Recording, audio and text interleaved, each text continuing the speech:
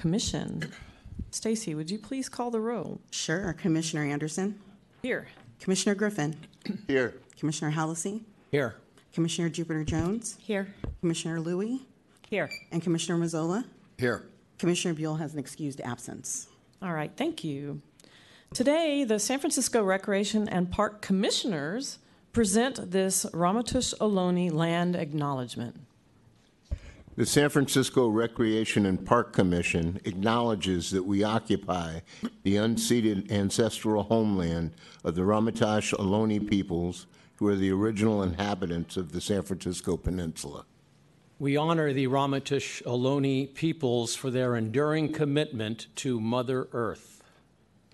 As the indigenous protectors of this land, and in accordance with their traditions, the Ramatush Ohlone have never ceded, lost, nor forgotten their responsibilities as the caretakers of this place, as well as for all peoples who reside in their traditional territory.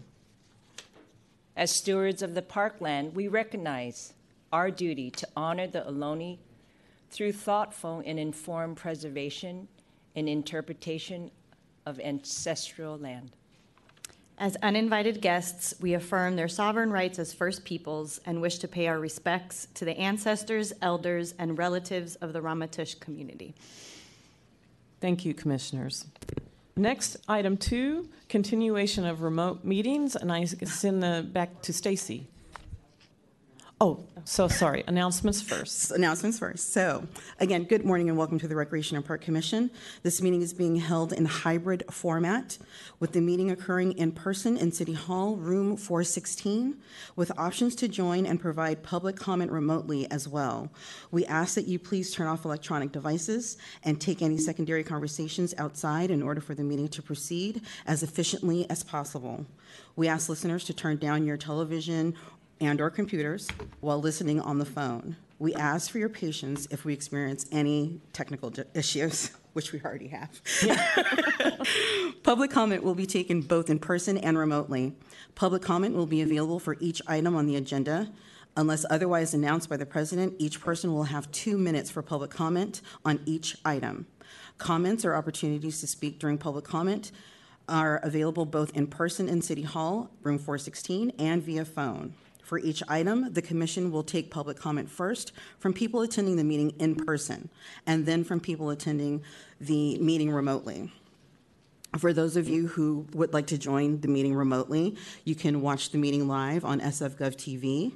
You may also provide public comment via phone by calling 1-415-655-0001 using today's access code 2494-161-1478. When you hear the agenda item you would like to comment on, please dial *3 to be added to the queue to speak. You will be lined up in the system in the order you dialed *3. The system will notify you when you are in line and waiting, during which time the system will be silent. All callers will remain on mute until their line is open. Everyone must account for the time delays in speaking, discrepancies between live coverage and streaming. Please address your comments to the Commission during public comment on items. In order to allow equal time for all, neither the Commission nor staff will provide any questions during public comment. The Commission may ask questions of staff after public comment is closed. If there is an item of interest to you that is not on the agenda and is under the subject matter jurisdiction of the Commission, you may speak under general public comment, and that is item 5, and then continued on item 13. Alternatively, you may submit public comment in either of the following ways: by emailing recpark.commission@sfgov.org. If you submit public comment via email, it will be included in the legislative file as part of the matter. Written comments may also be sent via the U.S. Postal Service to SF Recreation and Park Commission, 501 Stanyan Street, San Francisco, California, 94117. The following are short announcements for those of you joining us in person today. If the fire alarms activate, you must evacuate the building in an orderly fashion using any exit. Please note that elevators will immediately return to the first floor and are not available for use. If you need assistance out of the building, please make your way to the closest area of refuge, which is directly across the hall in the men's restroom. Inside the restroom is a speaker box. Press it, and City Hall security will answer. Let them know your location, and they will assist you. Please note that this commission meeting is recorded and will be available for later viewing on sfgovtv.org.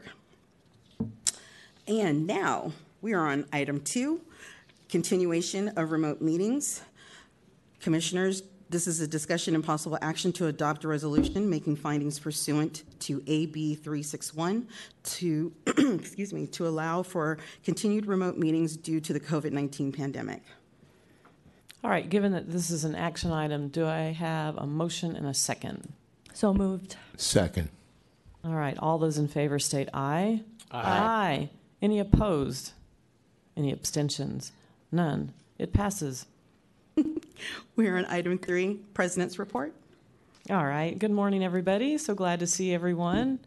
I'd like to discuss that yesterday we had a grand celebration at India Basin Park. I'm sure we'll hear more details from Phil in a few minutes. But Commissioners Louie and Hallisey, Larry, did I spot you? No, I Oh, wasn't so out there. Sorry. Yeah, we went out there. And Jupiter Jones as well. Oh, and sorry, and Commissioner Jupiter Jones. That's right. I thought there were more of us. A glorious day celebrating a wonderful property, and I particularly enjoyed meeting the members of the community who have been advocating for this thing for probably over 20 years. You know, the birth of a new park, to me, is just one of the most amazing things, particularly in this city, and none of it ever happens without neighborhood advocates who, you know, they're stalwarts and mainstays in this.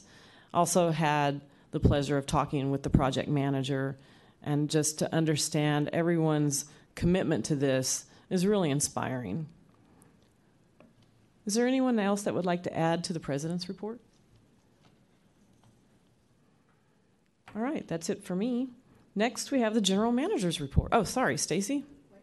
Where am I gone? Is there any public comment on the President's report? Seeing none, public comment is closed. We are now on item 4, General Manager's report. Good morning, Commissioners, and greetings from my new chair. A little twisted around.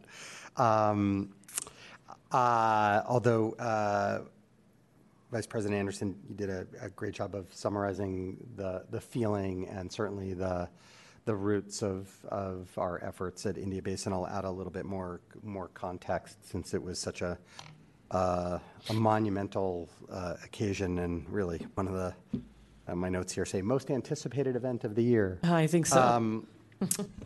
So this is 1.7 miles of continuous waterfront that has long been neglected and long been dilapidated. The core of the site is about 10 acres that we're working on now, but there's a lot of adjacent parcels, so it creates a much larger network of over 60 acres of open space. But in terms of context, consider it the size of Crissy Field. So yesterday we celebrated both the completion of our remediation phase of work on 900 Innes, and then groundbreaking for actual park construction for half of the space we're ultimately gonna develop for the moment. The remediation phase was particularly meaningful because when we acquired 900 Innes, it was the home of an industrial scow schooner boat repair facility. And it had traces of commonplace industry in the sand and water. This is not to be compared with some of the concerns about the shipyard, but more of it was an industrial site. And our promise to the community was long before we knew whether we could raise the money and really pull off this park construction, was to, if we were going to acquire this land, we were going to leave it, the land and the water, cleaner than when we found it. And it does strike parallels to me for the land acknowledgements that you all just recited. We do have a responsibility to steward the land. And for those of you who are out there, we haven't even started construction, and the place looks beautiful. In fact, one of the funnier and comments that really resonated with me was, it's like, it was a beautiful sunny day. It looks like a sandy beach over the basin, and somebody commented, "Why don't we just put down some beach chairs, serve some margaritas, and call it a day?" Right? But we're not going to do that. Instead, we are investing over $200 million in this space, and because this community deserves a park every bit as spectacular as its northern sister, and we will not stop until we achieve that. It will deliver miles of trails, a restored shoreline, a world of recreational opportunities, including waterfront recreation. And the themes of the park include public access, social equity, resilience, restoration. This project fills in the last gap of the Bay Trail. And its most unique element, which got some discussion yesterday, but I want to remind everyone, is that it's guided by an equitable development plan, which is an emerging best practice. As some people, I think as California State Director Guillermo Rodriguez noted during his opening comments, other cities around the country are starting to look to us and our model here. And we did not invent this model. Our North Star has been the 11th Street Bridge project over the Anacostia River in Washington, D.C., and some of the other lessons learned, frankly, going way back to the High Line, which the High Line everybody thinks is a world-class park, but it also destabilized an existing community as it came in. And our goal is to do quite the opposite. We want to really create a Black-centered space at India Basin. Everyone will be welcome, but it is for the community that is there now. And so we're just thrilled. And so I wanted to thank the Commission for all your guidance and leadership up until this point. I really want to thank our partners. The A. Philip Randolph Institute has been amazing. The Trust for Public Land, the San Francisco Parks Alliance. There were lots of department heads there, which shows the excitement of the project and the fact that we have engaged departments to help us implement our equitable development plan. So this is a project that has got deep, which roots are starting to grow deep. In a lot of different directions. So we're really excited about it. And just one other footnote on top of that. Last month, I don't know if any of you were able to be there, but we had our free India Basin Community Day, and the event included kayaking. We brought our rock wall out, kite flying, and a lot of activities over around India Basin Shoreline Park, which is just to the north of the space that we were in yesterday. And we are also completing which has come before this commission, a basketball court restoration, which includes a community design mural, which is sort of an interim improvement because we recognize that, we've got a 5-year journey. This is a marathon, not a sprint. And so we are trying to add programming and make smart physical improvements to the existing space, even though we're going to renovate it down the road so that the community can enjoy it, because all the space is getting more and more attention. So we're thrilled, and thank you. I want to give you an update on one of this commission's favorite topics, which is cars and the Great Highway. Back in July, District 4 Supervisor Gordon Marr introduced city legislation to keep the Great Highway car-free. And I realize in my new seat that every now and then I have to turn around and say hi to you, Commissioner Mazzola. Okay. So Supervisor Marr introduced city legislation to keep the Great Highway car-free between Lincoln and Sloat on Friday afternoons, weekends, and holidays. This was a compromise driven by the mayor and I think Supervisors Melgar, Chan, and Marr many months ago, in which the traffic would be allowed during the week, but starting Friday afternoon, weekends, and holidays, there would not be traffic on the road. So the legislation authorizes a pilot study that would last through the end of 2025. And so Supervisor Marr, along with SFMTA and Rec and Park, are anticipating the legislation will go before the Board of Supervisors Land Use Committee in the coming weeks. The pilot study is important to be able to collect data, to understand usage, alternative traffic options, gather more public feedback, in order to fully examine how the upper grade highway between Lincoln and Sloat could work as a promenade. With the success of our promenade along JFK, we really are excited to see upper grade highway walk down the same path. We recognize that the roads are different and that they're used a little differently, and so we're quite comfortable with this compromise approach. More things blooming in Golden Gate Park. La Rose des Vents. And I do not speak French, so I'm pretty sure I butchered that.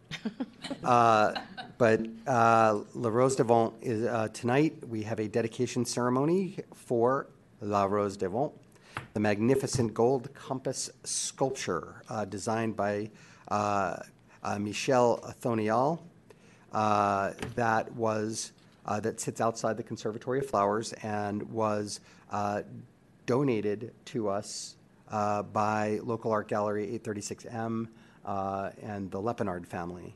Although the commission approved the work of art's permanent status back in 2018, making it the first addition to the city's permanent art collection in decades.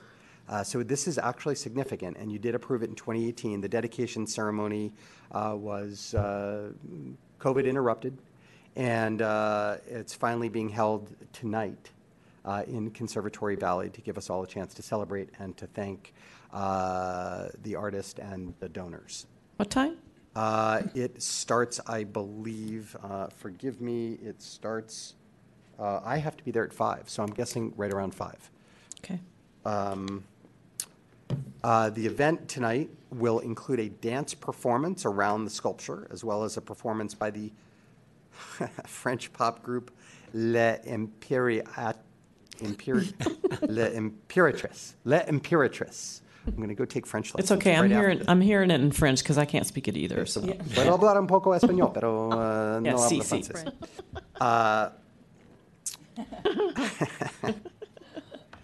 The artist himself will be there. Athonial, who I have had the pleasure of meeting, has a track record of creating simply spectacular works of art for public spaces, with his pieces displayed at the Metro Palais Royal in Paris and at Versailles. He is a serious, world-renowned artist, and so we're very, very grateful to have his work in Golden Gate Park. Anyway, I hope to see you all and see members of the public there this evening, and look forward to seeing La Rose des Vents blooming in the heart of the promenade for years to come. So as we transition from summer to fall, we have many cultural events happening in our parks this month. It's a very, very, very busy time for us, so I thought I'd summarize a few of them. And the best part of it is almost all of these events are free for San Francisco residents. Just last Sunday, the opera, and I believe, Commissioner Anderson, you were there, kicked off its 100th season with Opera in the Park. Thousands of people showed up to Robin Williams Meadow for this free time-honored Bay Area tradition. Also this month saw free Shakespeare in the park, part of the San Francisco Shakespeare Festival's 40th anniversary, which occurred at the Jerry Garcia Amphitheater in McLaren. This park is a perfect place to enjoy a timeless tale like Much Ado About Nothing, either from the amphitheater's bench seating or a blanket on the hillside. Then this Sunday, the 41st annual Comedy Day is taking place at Robin Williams Meadow, featuring more than 50 comedians. Organizers are expecting some 1,500 or so comedy lovers to show up, and it's free. On top And of please that, go. I go every year, and it's so much fun. on top of that, Flower Piano, which kicked off last evening with a very special performance I'll share a remark or two about. Flower Piano, a beloved annual event in its 7th season, kicks off for the public tomorrow through Tuesday at the Botanical Garden. We get to hear all kinds of music in the park, and that's gone on for, maybe 100 years, but there is nothing, if you have not been to Flower Piano, there is nothing that captures one's soul like these 12 grand pianos hidden in nooks and crannies in the beautiful Botanical Garden. And you get to listen to a combination of program performances, partnerships with the Symphony, the Jazz Center, San Francisco Opera, a variety of community groups, but anyone, and something tells me, Commissioner Louie, you might be someone who would show up on a piano bench and just start banging keys. I think you would. Anyone can play in the garden, and it's spectacular. It is free for San Francisco residents. It is the perfect mix of nature and music. Last night, as a way of kicking off Flower Piano, the Garden and Sunset Piano hosted an amazing composition. All 12 of the pianos were put in the Great Meadow, and a very original score was written called Fall and Fly, which is sort of summons both the lows and highs of life and the lows and highs of San Francisco. And again, original score, 12 pianos playing at once. It was combined with a reading by Gary Kumea, whose remarks were also about the highs and lows of our city's cherished history. I remember getting it. And it was just a beautiful event. So I encourage everyone to show up over the weekend to see this very unique, very, very, very unique event. And then don't forget, Hardly Strictly Bluegrass, another free music festival in Golden Gate Park. Starts September 30th through October 2nd. This marks the first festival for HSB in 3 years since the pandemic. Last concerts were actually virtual, so they did do performances, but this is the first in-person concert in 3 years, and we're so excited to have them back and so grateful to have them back. But that's not all. Due South, another free concert series, is in McLaren Park, also at the Jerry Garcia Amphitheater. This Sunday at the AMP, veteran indie folk singer Tao and rapper and spoken word artist Ruby Ibarra will take the stage for the second performance of the series, and there's another one coming in mid-October. And then we have the Mid-Autumn Festival, also happens this Saturday at Tenderloin Rec Center. The free event is a celebration of Southeast Asian art and culture and features live music, arts, crafts, foods, and a soccer tournament. With so much happening in our parks, we're very proud to be able to host all these free events, ensuring that exciting entertainment and recreation is at the fingertips for all. Just a couple programming notes. Registration is now open for the American Sign Language After School program, which runs all school year long for grades K to 5 at Mission Playground. The program helps neighborhood kids. It provides homework assistance, enriching activities, and healthy snacks. And of course, yes, in sign, so it is perfect for those who are hearing impaired, but also those for who are not. My own daughter went to the summer camp version of this and learned sign, which she still uses to this day.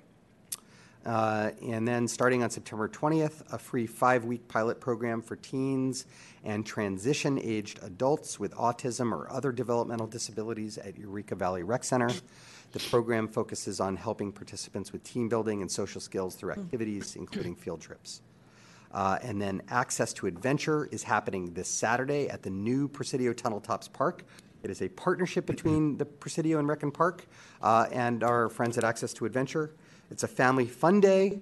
Actually, the organization that helps us sponsor it is Support for Families and Children with Disabilities. So that organization, along with the Presidio and Rec and Park, the event will serve as a way to provide information about other inclusive recreational after-school and summer programs for families and kids. And then lastly, you're going to hear a presentation in a short while about Star Power coming to Harding Park. But let me share a little bit about Star Power that was just recently at Harding Park. So whether it's on the basketball court or the golf course, our very own Golden State Warriors star Steph Curry can score. 2 weeks ago, Harding Park hosted Curry's inaugural Underrated Golf Tour Championship, which aims to highlight young, talented golfers between the ages of 12 and 18. This year, 24 players made the championship, so this was going around all around the country, and the championship was at Harding. But only 2 young winners scored the ultimate award, the Curry Cup. So we want to congratulate the winners, Ashley Shaw and Roman Solomon. It's a pretty special thing. You may have read Steph's commitment to investing in creating more opportunities for minorities and people of color in the sport of golf, and this is part of that program and something we should all be very proud of. And that, Commissioners, concludes the General Manager's report. Thank you, General Manager. Stacy. Is there any public comment on the General Manager's report?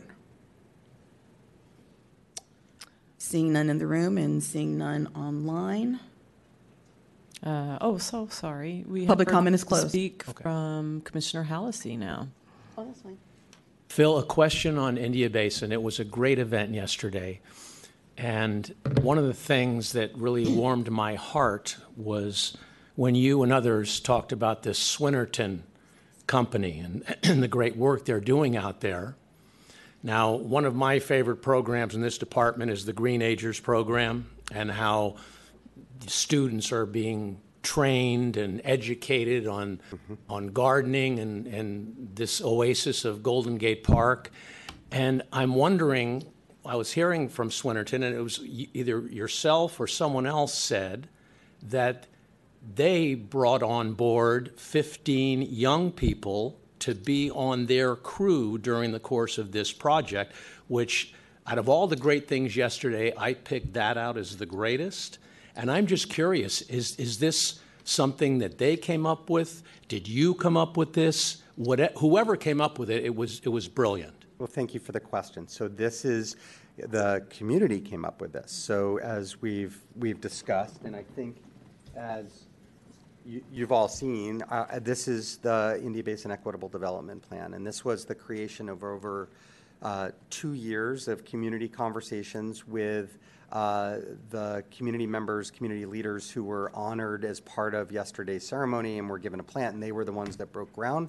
They have been guiding us and sharing with us, sort of their hopes and aspirations to make sure that this project, every dollar of investment in the space, benefits the existing community and not, not for who might come next. Mm-hmm. And, that is the more French, the raison d'etre of this project. And so there is a whole strategy here on youth development and workforce development, from which the arrangement with Swinnerton grew. We insisted on it as part of in our bid package. And we have raised philanthropic dollars for workforce development training through a 5-city grant by the JPB Foundation, which we've worked at very hard. APRI is involved. The Office of Economic and Workforce Development is hard. So all the people that will be, all the local community members that will be hired will have gone through this workforce development training that the building trades is actually very involved in and very supportive of. And these will all be union jobs. And it is terrific. But There's also, beyond construction, about our pre-apprentice and apprenticeship programs at Rec and Park with the building trades in LiUNA. This is mostly a gardener program, but we are beginning a process of reserving spots for Bayview community members to be in our pre-apprenticeship program, and assuming they thrive in that program, those individuals would be guaranteed spots in our apprenticeship program, and then they would be invited to join Rec and Park and work at India Basin and other Bayview area parks. So there is a whole workforce development cycle that is part of this project. Excellent. Thank you, Commissioner Hallisey. Commissioner Louie? Oh, you recited so many wonderful variety of things that's going on in the park. Is there a place where the residents can find this all on one page? Why, thank you. Our website address is sfrecpark.org, sfrecpark.org. Do follow us on Instagram and Twitter. We're not as funny as the state of New Jersey, but we're trying. And we try to do the best we can in promoting all of our activities and events. Oh, and also we have a weekly e-news that currently goes to over, I think, nearly 100,000 San Franciscans, but you can sign up for that on our website as well, and we will deliver to you every Wednesday night? Wednesday? Every Wednesday. Thank you, Sarah. Yes, Sarah Madeline will deliver to you every Wednesday an incredible menu of activities and programs in our parks. Thank you. I would like to share a tip with respect to Flower Piano, a real jazz treat on Saturday, September 17th at 1 at the California Native Garden Stage is the Gail Dobson Quintet and vocal students. And the thing that's special about this is many jazz aficionados will know that Smith Dobson, who tragically died in a car accident a number of years ago, and who was a jazz great in the Bay Area, Northern California, and an advisor to the Monterey Jazz Festival, his wife, Gail, and his children, especially Smith Dobson IV, I think, and the daughter, are all incredible musical greats. And they have become personal friends of me. They have performed at the cafe that I used to run. And I can tell you that if you have time, this one is a not-to-be-missed event. Thank you. And Commissioner Hallisey, one last little tidbit. You can also find out all kinds of information about India Basin, not just on our website, but the India Basin Project has its own website, ibwaterfrontparks.com, ibwaterfrontparks.com, and the Equitable Development Plan, community opportunities, economic opportunities, updates on construction and program, it's all there. Thank you, everyone. All right. We are now on item 5, general public comment. At this time, members of the public may address the commission on items of interest to the public that are within the subject matter jurisdiction of the commission and that do not appear on the agenda. With respect to agenda items, you will have opportunity to address the commission when the item is reached in the meeting. And just a reminder, if you want to come up, you'll have 2 minutes to speak. Good morning. Good morning, Commissioners. My name is Robin Levitt. I'm a Hayes Valley resident. I'm here. First, I want to thank you for all your work on behalf of San Francisco's magnificent park system. It's really appreciated.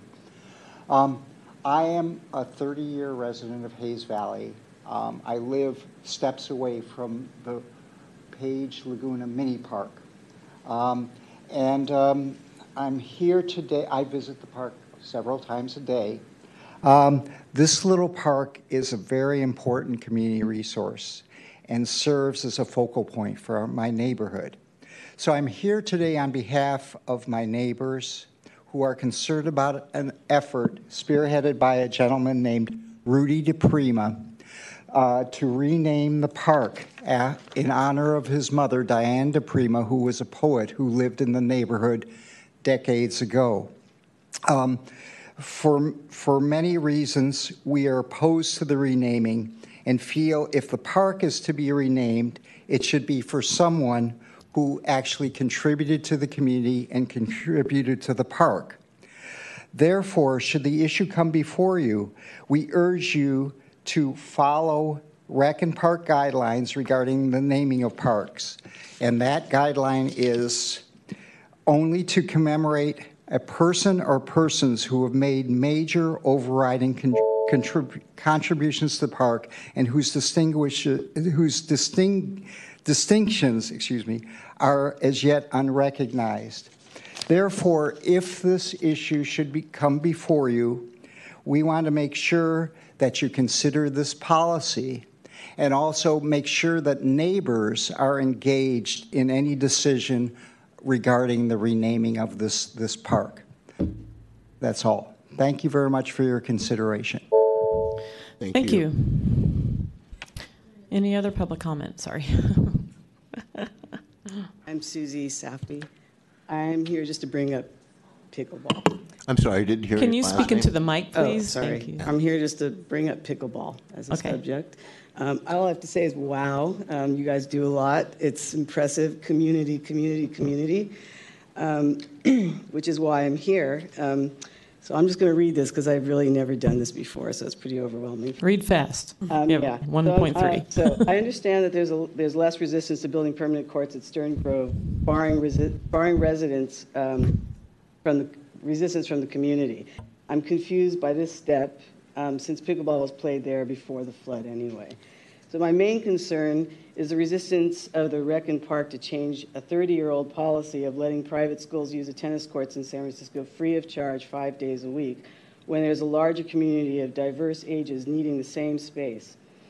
I could understand public schools needing the space if they don't have tennis courts on their campus, but there are 3 public schools using the courts and 8 private schools that I know of using the best tennis courts in the city. Why do the private schools take precedence over a diverse age of tax-paying residents, 10 to 85 years old, play pickleball?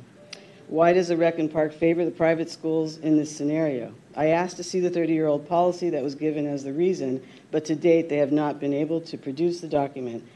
Don't you think that the need for more pickleball courts is a reason to revisit this very old policy that was written at a time when there were very few private schools in San Francisco? Private entity, whether nonprofit or not, cannot burden public spaces when another community needs that space. Presidio Wall is the most popular place to play aside from McLaren Park's permanent courts. The demand from private schools needing 4 courts at the least location, 4 courts at one location at minimum for their practice is unacceptable when there's another community needing that same space. The offer to use other playgrounds where there's only 1 tennis court does not work for pickleball drop-in play, so that's not an acceptable offer by the Rec and Park because it does not work. Excuse me one moment. I'm going to exercise my president's prerogative and give you 30 more seconds. Can you finish in 30 seconds, please? Okay, go ahead. I suggest that the Rec and Park visit other cities to see what they're doing to accommodate the pickleball communities so that San Francisco does not fall behind anymore. I'd like to add that pickleball has grown exponentially over the last few years, and it's not going away because of the strong community of players of diverse ages and backgrounds that has emerged around it. This is probably one of the only sports where an elementary school age kid can play on the same court as an 8-year-old retiree. This sport brings people together, and that's why the Rec and Park Department need to make a space to foster this growing community. That's it. Thank you very much. Appreciate your advocacy. Is there any other public comment here in the room? All right, I'd like to give And we don't, Commissioner I'm just Louie. double checking to make sure we don't have it online. Good point. And then we'll go to Commissioner Louie. Just give me just a second. And there's no comment online, so public comment is closed. Commissioner Louie. Susie, thank you for attending the meeting today. And I just want to say I'm a pickleball lover too. I've been only seated here for a year, but I've attended 3 pickleball community meetings, and I feel what you're feeling. Mm-hmm. But I also, not to stand up for the department, but they do not take unfair favoritism. It's not they're favoring a private school, or it's very hard to find in the city a balance between tennis and pickleball. And so they are, I do see, I mean, I don't really say anything at the community meetings, but I listen to everyone just like when people come for public comment. And what I do see is that they're trying. The department is really, really trying. They're rebuilding, Stern Grove, but that's late. That is accepted now. That's an option right now, but it was so much resistance. Yeah, but we're really going. Commissioner Louie, Yeah. It's not appropriate to have a back and forth. I'm so sorry. Okay.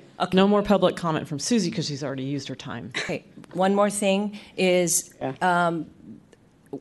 the department is having a meeting in Stern Grove, and the pickleball community with department heads are going to come together, and we invite pickleballers to show up, tennis players, whatever.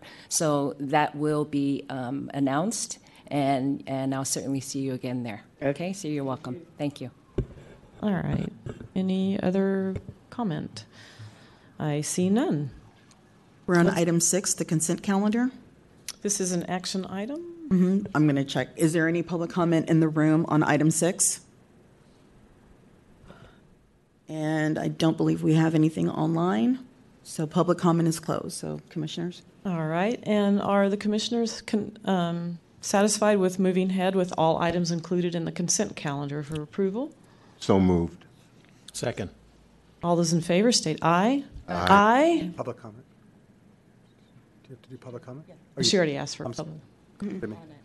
Got it. I'm on it. All those in favor? So we said that. Any opposed? No opposition. Okay, it passes.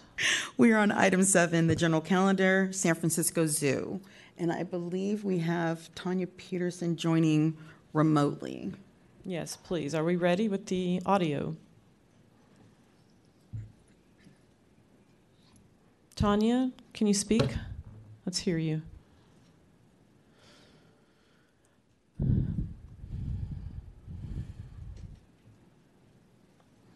Director Peterson, do we have a report? Do we know if anyone's trying to give a report?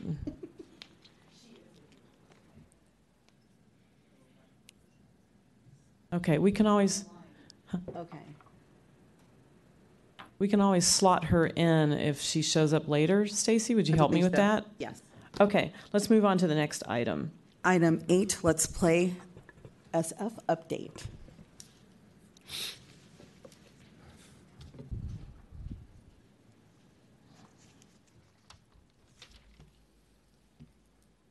Good morning, ladies.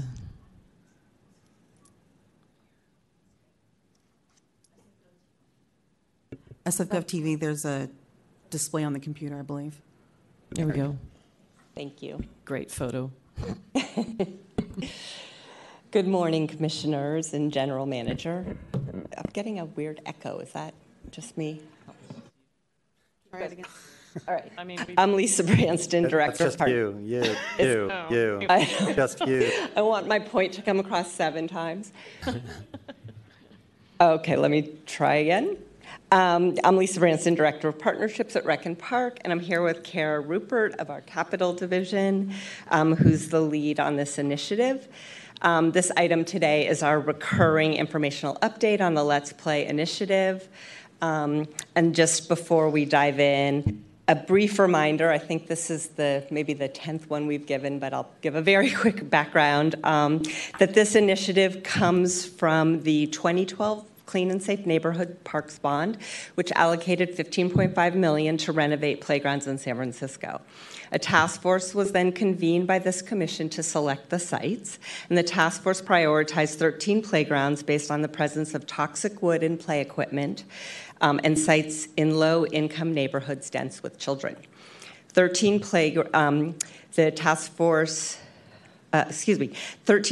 was about twice the number of playgrounds that could be renovated with the $15.5 million from the bond. So the department partnered with the San Francisco Parks Alliance to raise private funds so that all 13 playgrounds could be renovated.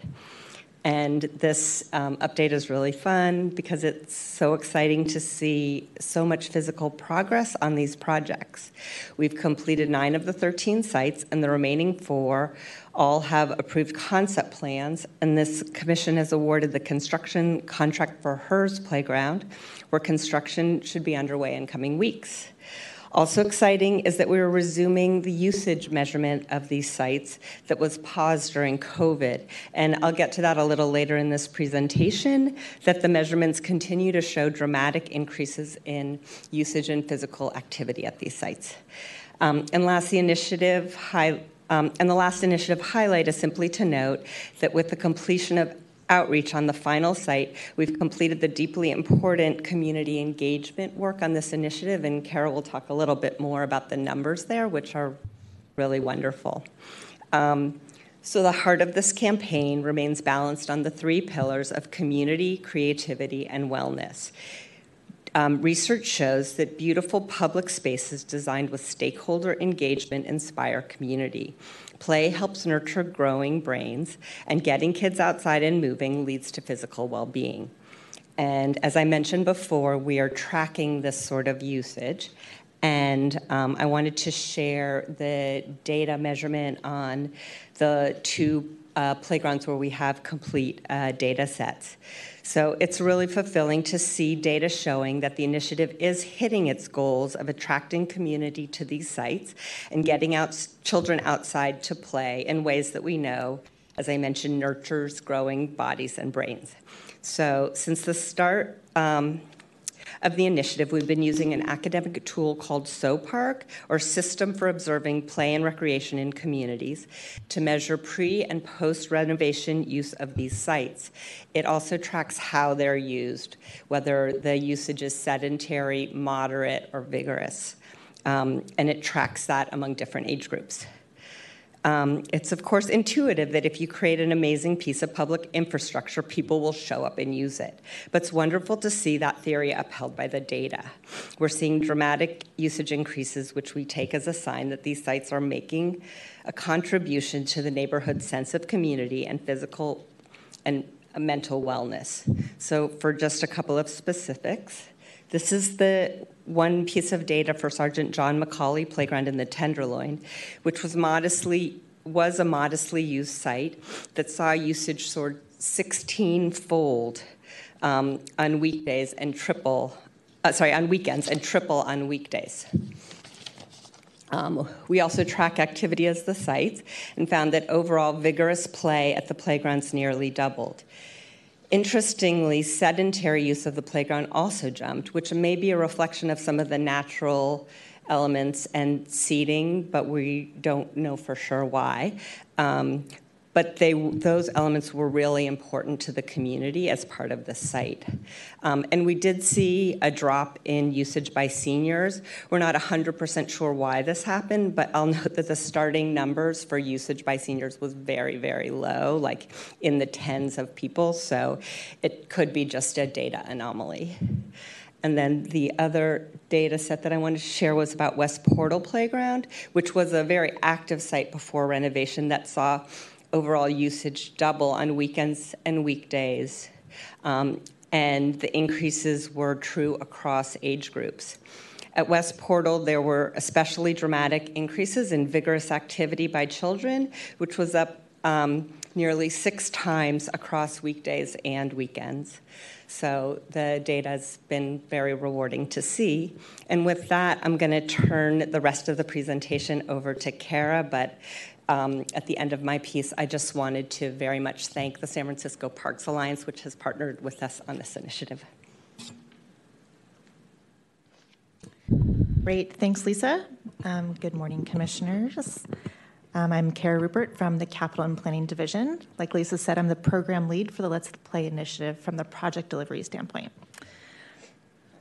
Thank you. Okay. So I just want to start today by sharing the 13 playgrounds that are part of this initiative. Here is our cute map, and where you see a check mark are the projects that have been completed and reopened to the public. We have only 4 more playgrounds to go, and since our last update in March, we've made a lot of progress on those 4 remaining sites, and I'll share those highlights through the presentation. First, I'd like to start with the ones that we have completed. Just as a reminder, just 1 image per site. We have Panhandle Playground on the top, Merced Heights, and Washington Square on the bottom. Alice Chalmers, West Portal, and the Redwood Grove and McLaren Park. And last year, we reopened Jerry Commons and Golden Gate Heights playgrounds, and Sergeant John McCauley on the bottom there. So the next 2 sites that are slated to begin construction are HERS and Richmond Playgrounds. Commission approved a construction contract for HERS Playground just last month, and we expect to start construction as soon as next month. Richmond Playground is completing the bid documents now and expects to advertise the construction contract this fall. The Stern Grove Playground, which are the images on the right, is right behind Richmond Playground, expecting to finish bid documents this fall and advertise that project for its construction contract soon after. And between Stern Grove, Richmond, and HERS, we are hoping to complete construction for 3 more of our playgrounds within 2023 or early 2024. And on the left is Buchanan Street Mall, which has also completed a thorough set of construction documents. As we've reported previously, the Buchanan Mall project and the property has seen a significant increase in investment and scope over the past few years, and the department has decided to take a short pause on the playground documentation to allow all the other pieces of that project to catch up. so we can renovate all 5 blocks at once. This increase in investment has been a great boon to our Let's Play project. It's now a small piece of a much larger project, but it also means that our team has been able to integrate the playground project and that scope in more thoroughly into the renovation of the whole block that it sits in.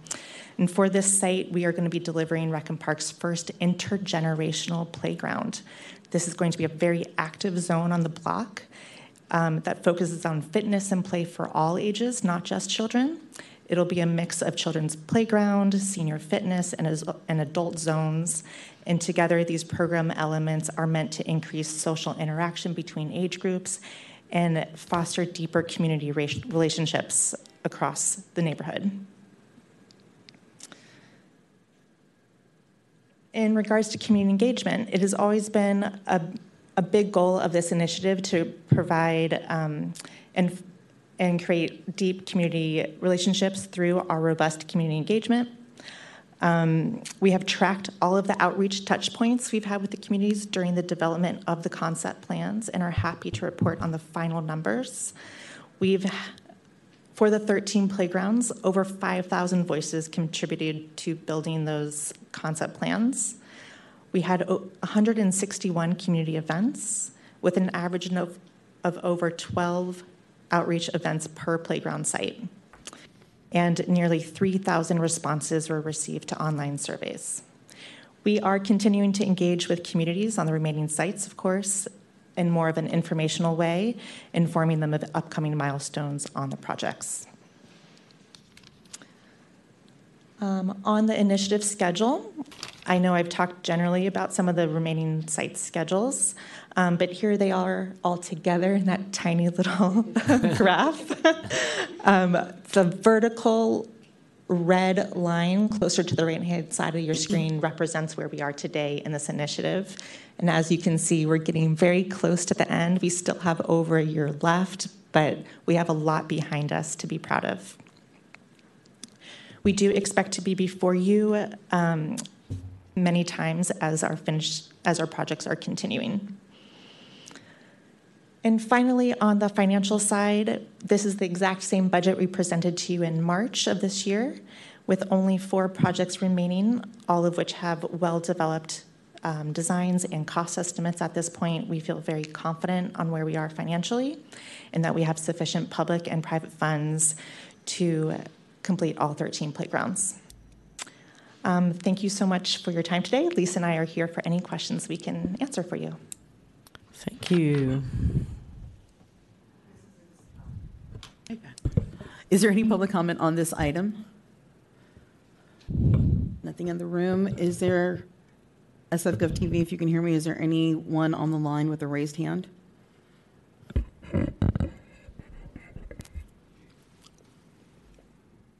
Seeing no public comment, this item is closed. All right, this is I have a discussion question from Commissioner Griffin.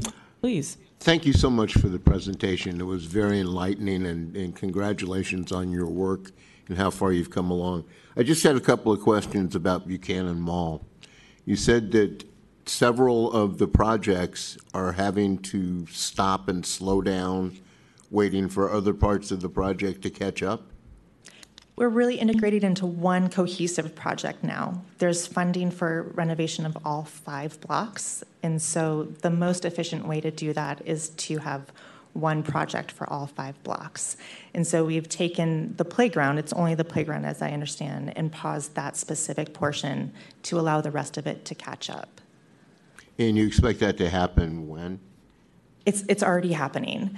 And the project should finish construction documents mid-2023 and start construction early 2024.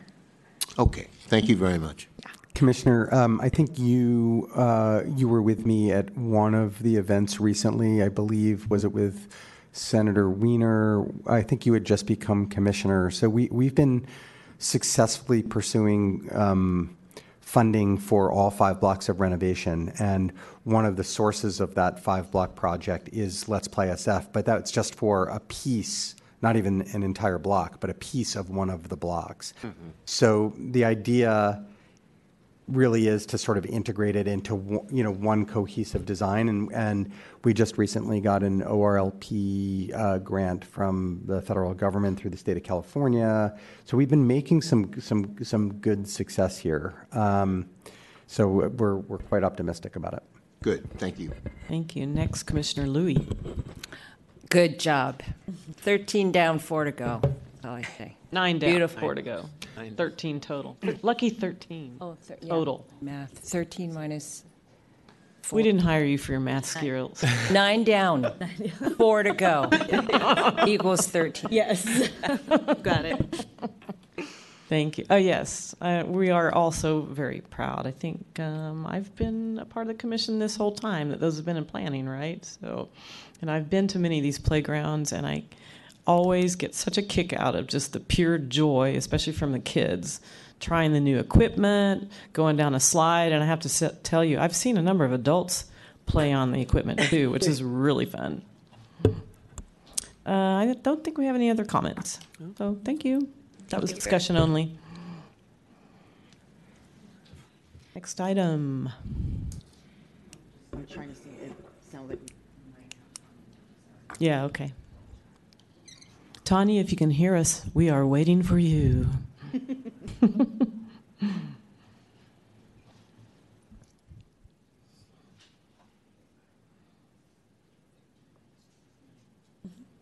got it. Yeah.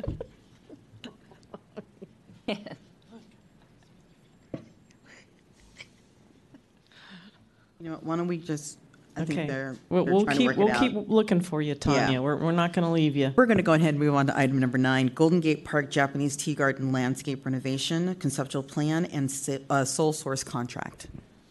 All right.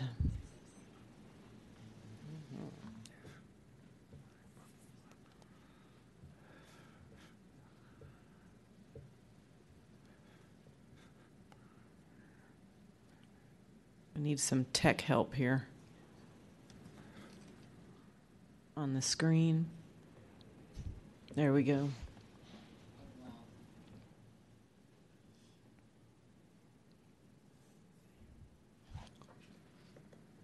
Let's see if I can do this. Talk and drive. Good morning, Commissioners. I'm Gabriel Meal. I'm a project manager in the operations division, and they don't let me out in public very often. Well, they should, because you have a cool tie and cool shoes. So, hey. So it's nice to I'm going to talk about the pagoda landscape renovation at the Japanese Tea Garden. The Tea Garden is the oldest public Japanese garden in the United States. The garden provides visitors with an opportunity to experience the natural beauty, tranquility, and harmony of a Japanese-style garden in the heart of San Francisco's Golden Gate Park. This slide shows the existing pagoda site. It's not a humongous area, not quite as big as India Basin, but it is an important focal point in the garden. The pagoda is on the right. It's covered in the white shrink wrap right now under renovation. The temple gate is in the background, and you can partially see on the left the lanterns, which are all three of those structures are important historical elements in the garden. Next slide. So just a bit of project background. In 2018, the Friends of the Japanese Tea Garden, in partnership with the department, launched the Japanese Tea Garden Revitalization Campaign. We decided to start the campaign with the pagoda and its immediate surroundings, as it was in desperate need of repair due to age and a wood-boring beetle infestation, which has been going on for quite a while. The actual pagoda restoration began in spring 2020 with the RPD Union Carpentry Shop taking the lead on the project. We will finish this phase of the restoration at the end of this month. The scaffolding is actually going to start coming down next week. Also in 2020, the Friends of the Japanese Tea Garden issued an RFP for the design of the landscaped area around the pagoda as part of the overall restoration vision. The firm Kurisu LLC was selected to complete the design. We now have a final concept design, a CEQA exemption, and are ready to move forward on the construction part of the project.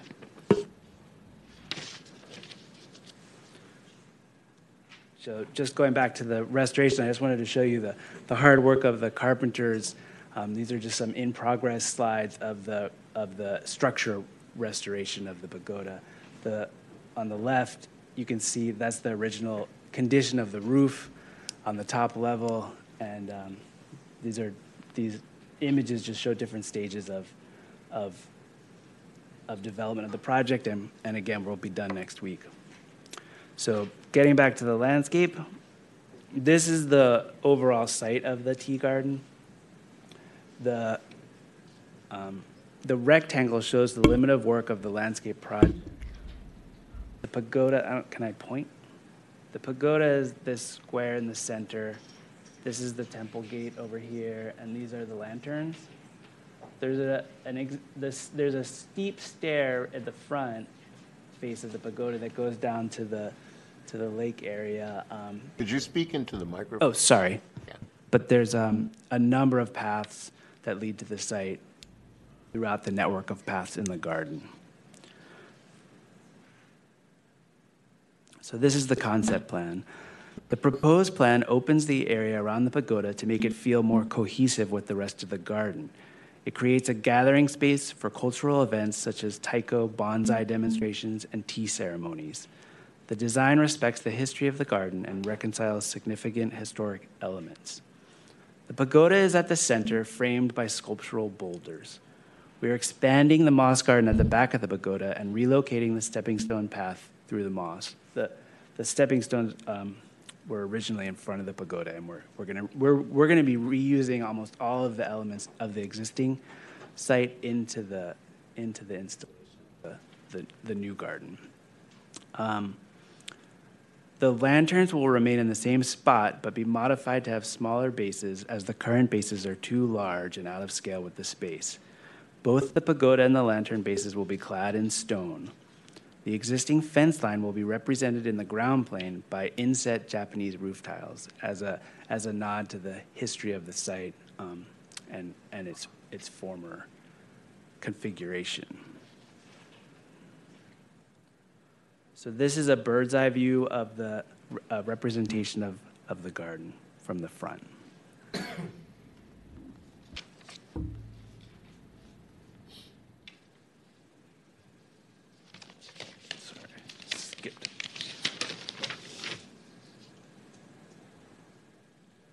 So throughout the design process, we have worked closely with local community groups and have hosted 2 community meetings in the garden to discuss the plan.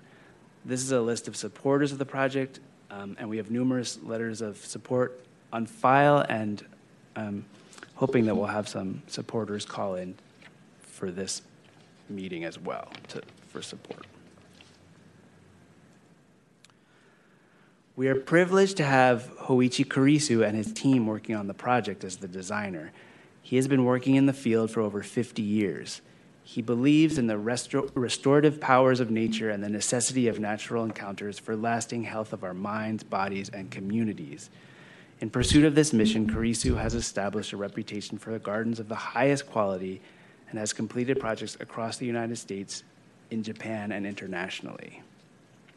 Here are some examples of his work.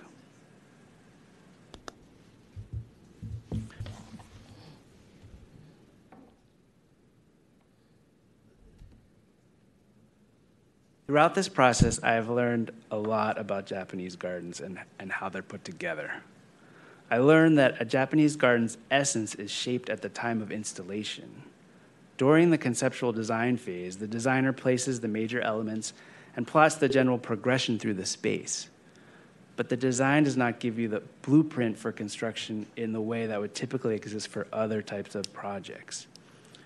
In the words of Mark Keene, who's a designer and educator on Japanese gardens, Western gardens are built from the master plan down, Japanese gardens are built from the ground up. Hoichi Kurisu's true skill lies in working with physical materials in the landscape. The reason that Japanese gardens are built from the ground up is that each object in the garden needs to speak to its surroundings. A stone is placed, and the next stone needs to speak to it. The trees, structures, even the ground plane are all connected to one another. The only way to remain true to the tradition of the Japanese garden is to have the builder also be the designer. In our current time and place, there may not be anyone who understands this better than Kurisu himself. This is how it's done in Japan, and this is how it's done in the finest Japanese gardens outside of Japan. So in order to ensure that the garden design is implemented in a culturally sensitive manner and reaches its full potential, we are looking to award the construction portion of the project to Kurisu LLC as a sole source contract, as described in Exhibit B. In addition to getting a better product, this approach will save the city over $200,000 in funding and 12 to 18 months of time by streamlining the construction documentation and installation phase. This project is going to help set the tone for the evolution of the garden for years to come. I look forward to your support, and thank you for your time.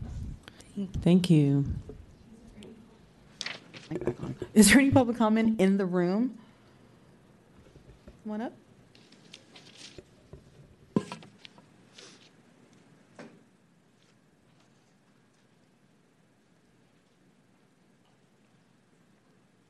Good morning. I think either worked. Okay. Good morning. That's Good morning, working well. Commissioners. My name is Mary McCutcheon. Thank you, Gabe, for that great report. I am a resident of San Francisco and a member of the Friends of the Japanese Tea Garden. So I've been watching this project for many years now. And I was at the wonderful concert last night, and as I was leaving the botanical garden, I had this fabulous view of the Japanese tea garden and the pagoda, and it's still shrouded in the white plastic, but that should be coming off, I think, next week. And we will all get to see this beautiful gem again that I've missed so much.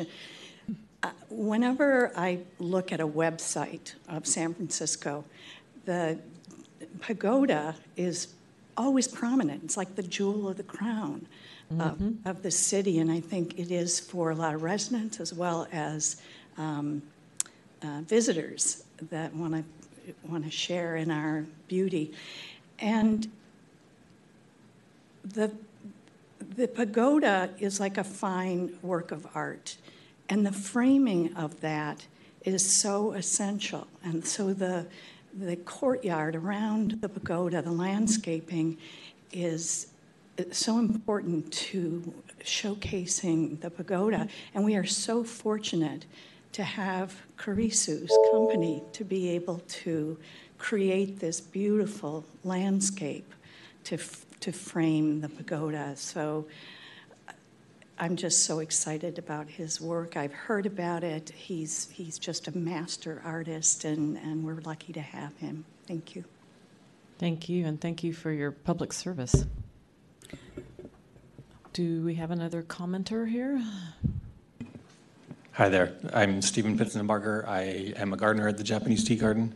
I've been there since 2007. And I wanted to talk a little bit about Hoichi Kurisu. I visited many of his gardens around the country. He's designed, yeah, you've seen them too. He's designed beautiful public and private gardens, but I wanted to talk about his sensitivity. He's designed a garden for a teen drug rehab facility in Illinois. He designed a garden for an oncology center in Salem, Oregon, and he even designed a garden for the Oregon State Penitentiary. So his specialty is in healing spaces. And at the Japanese Tea Garden, his sensitivity is needed for a portion of our garden that was altered severely during World War II. Because of politics and because of racism, there are dramatic changes made to that part of the garden. And Hoichi Kurisu is best positioned to bring that part of the garden into harmony with the existing garden in a way that will make it feel cohesive and hopefully heal some of those wounds from the past. Thank you for that context. Yes. Just a side note, if you look in your New York Times today, there is a story by John Branch about the importance of fog to San Francisco, and our amazing supervising gardener, Stephen Pitzenbarger, was quoted in there talking about the benefits of fog to the tea garden. Thank you. Commissioner Louie. Is there any other public comment in the room? We do have callers on the line. So how many callers do we? We have 5. Okay. We set a time limit of 2 minutes. 2 minutes. Callers, please go ahead.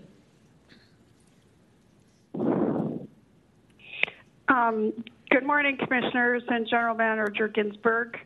I am Louise Mazingo. I am a resident of District 1, a member of the Friends of the Japanese Tea Garden, and I have been working on the steering committee for this project. I want to express my support for the design and sole source contract with Kurisu LLC for the design implementation of this phase of the renovation of the Japanese tea garden.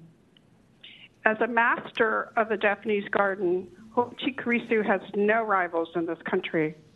For this project, his distinct, unique talents are essential to repair and renovate a section of the garden that was so callously destroyed in a racist act of demolition at the start of World War II. Indeed, beyond repair, this is a counteraction of reparation to make the garden whole while acknowledging the past. As a setting for gathering of intense, specific, and appropriate aesthetic articulation through Hoichi Kurisu's design, it also forms a place of fundamental healing, of moving to the future. We have been fortunate indeed that Kurisu has been as dedicated as he has to this garden. I also... Keep going, you have 26 seconds. Okay, great. I also would like to thank both Abigail Maher and Gabriel Neal and the entire Park and Rec staff for their undaunted support and work on this project. It's a real testament to the dedication of the Park and Rec staff. Thank you very much, and I hope for your support. Thank you. Next caller, please. Good morning, Commissioners. My name is Stephanie Linder. I'm a resident of the Inner Sunset, and I am the CEO of the nonprofit partner for the Gardens of Golden Gate Park. The Japanese Tea Garden is heavily visited and a very beloved space with about 500,000 visitors a year. And now with the recent creation of the Gardens of Golden Gate Park, we are seeing more San Francisco residents and veterans that they can visit all 3 gardens, including the Tea Garden, free of charge. Improving the landscape around the pagoda is an extension of the restoration that needs to be done. Kurisu is the right designer. He understands public Japanese gardens. He has designed and built many fabulous gardens across the world, including the Portland Japanese Garden, Phipps Conservatory, the Japanese Lantern Garden, the U.S. National Arboretum in Washington, D.C. He's a world-class designer, and as we make the Gardens of Golden Gate Park world-class, this is the kind of talent that we need to engage. His approach to the design build is authentic to the craft of Japanese gardens, and we have great confidence that his work will truly enhance the Japanese Tea Garden. I also want to thank the Friends of the Japanese Tea Garden and the Rec and Park staff for all their work to advance this project. Thank you. Next caller, please. Good morning, Commissioners and Director Ginsburg. This is Dr. Emily Murase, Executive Director of the Japantown Task Force. I'd like to remind the Commission that San Francisco is home to just one of 3 remaining Japantowns in the country. Japantown Cultural District is the first cultural district to be designated by the City Council. On behalf of the Japantown Task Force, I want to express our unequivocal, enthusiastic support for the proposed plan for improvements to the Japanese Tea Garden. I grew up a few blocks away from the garden. My siblings and I used to run around freely there as youngsters. A lot of tourists took snapshots of Japanese American kids in the Japanese Tea Garden. So I was delighted to join the June 27th community briefing with landscape architect Koichi Kurisu at the Japanese Tea Garden, along with several of the Japantown Task Force board members. Mr. Kurisu shared with the audience the conceptual design and, importantly, the cultural significance of design elements. I want to recognize Commissioner Anita Louie and Larry Griffin for the visible and the support of the Japanese American community, Abigail Maher for her collaboration, and Stephen Fitzenberger and the very talented team who maintain the Japanese Tea Garden. Again, I urge your support for this historically and culturally significant plan that is important not only to the Japanese American community, but to the 800,000 residents of and millions of visitors to Golden Gate Park and to San Francisco. Thank you. Next caller, please. Hello, thank you very much for the opportunity to be here today by telephone. My name is Reverend Gary Barberie, and I am the president of the Japanese American Religious Federation of San Francisco. We're 12 historic Japanese American congregations here in the city. And I wanted to echo the items in support of Mr. Kurisu's landscape design by Gabriel, and also the other commentators. But I wanted to add the most astonishing thing to me is that the pagoda was originally built as an advertising device at the Pan Pacific Exposition Food Hall. It was called the Treasure Tower. And when that exposition closed, it was moved to Golden Gate Park area as it was being developed.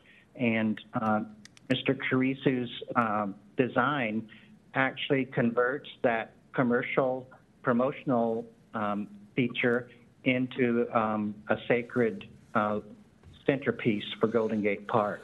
And I'm especially interested in the way that the public will be able to gather there and have educational activities and artistic performances. So I fully support this proposal. Thank you very much. Next caller, please.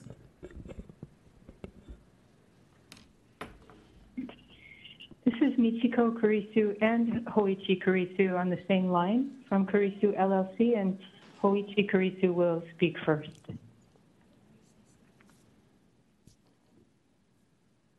My name is Hoichi Kurisu, designer for this pagoda restoration project.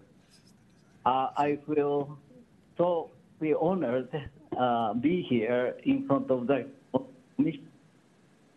I don't think you don't want to hear any more about me, but Gabe mentioned the 50 years.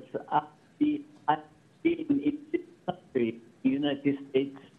It's 58 years straight as a design built the Japanese garden. It's practicing, but the convinced me past the 58 years in order to convey the designers, the intention, design intent has to be design, has to be involved the building. That's why I like to see this project is like to involve myself and the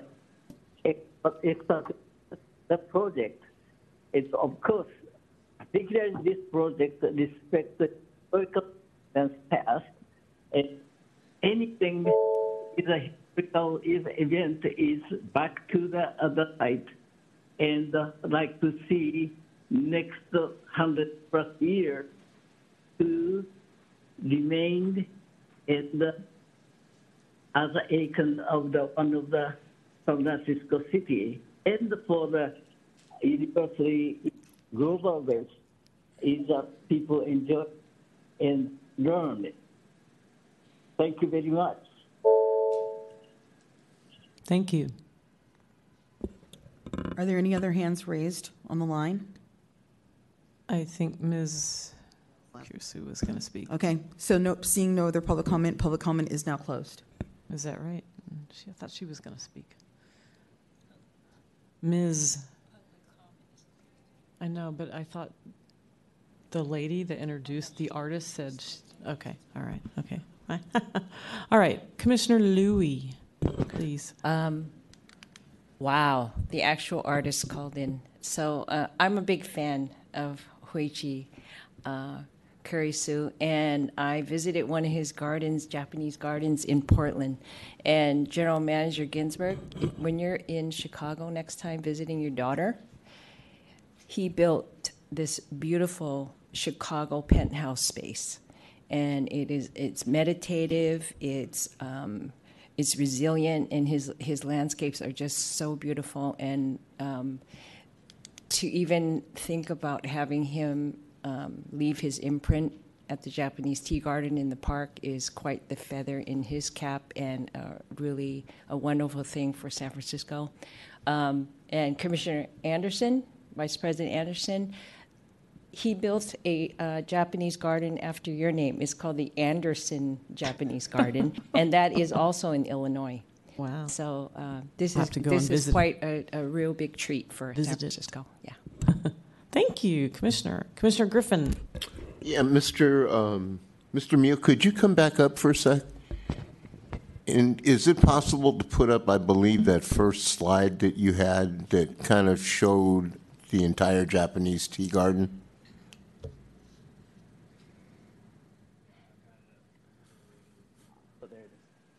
Yeah. Can you show me from the main entrance how somebody with disabilities would be able to make it to the pagoda? Well, we have a preferred, there is a preferred path, and I can show you that. Yeah, I've heard there was one, but I have never seen it, so I was hoping you could show it to me. But also, I just want to say, like, we've been working with MOD on accessibility issues in the garden for many years. There's a variety of, there's a variety of significant technical and planning challenges to accessibility in certain areas of the garden, and we're constantly working with them to improve the garden. This addressing the overall garden issues was well outside the budget and scope of this pagoda project, and just we are committed to continue working with MOD going forward. The proposed design itself in the landscape area improves accessibility around the pagoda. We're opening it up. We're getting rid of the fence. People are going to be able to get closer to the pagoda and have a larger plaza space. We're going to be removing tripping hazards as well. In addition, the parking lot adjacent to the tea garden has just undergone a renovation and has increased the capacity for accessible parking right nearby. That's where I parked when I went to the garden last week and took a walk around.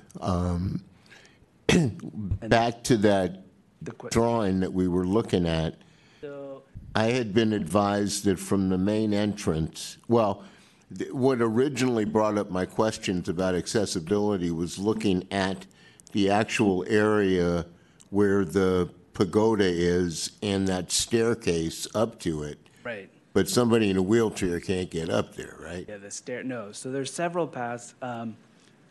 Stephen, do you want to walk through the? And let me just tell you that these questions that I have are not in a negative manner. They're in a positive, and I think the project is wonderful. I just do have these questions about accessibility. Yeah, if you don't mind, I can point out on the map up here. That would be wonderful. When you come in through the front gate here, our path of travel to the tea house and to the gift shop are the two pathways that meet all current ADA standards for accessibility. But there is a route if you're on wheels or in a walker if you have limited mobility. There's a way to get through the garden this way where you come under the Long Bridge, and there's a slope. The slope is greater than the 5% allowable for ADA access, but there is a slope where you can get someone with a wheelchair or with a walker up through the garden this way, back around the backside, and also if you went around the main pond this way, there's a way to go up this way. There's a couple of steps up coming up from the backside, but there are two main routes from that side, and then also there's a way to come around the garden this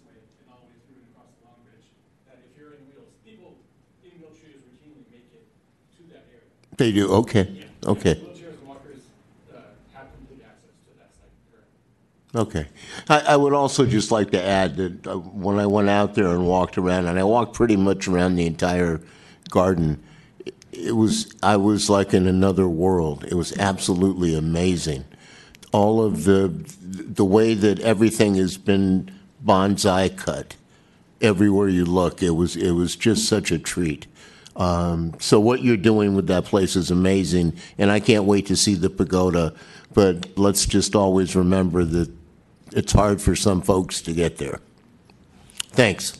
Thank you, Commissioner Griffin. Commissioner Mazzola. Yeah, thank you. Thanks for your hard work on this. Sounds like a good project. I just had some questions regarding the sole source part of it in general, and how that's going to be handled with this job too. So, I mean, there's pretty strict parameters to get a waiver from what I've read, but it seems like this definitely fits into that category. So how does that work? Does the department submit a waiver, and did you get approved for a waiver to do this sole source? Yes. So this is one part of approval by the commission. We have to get a CMD waiver in terms of subcontracting.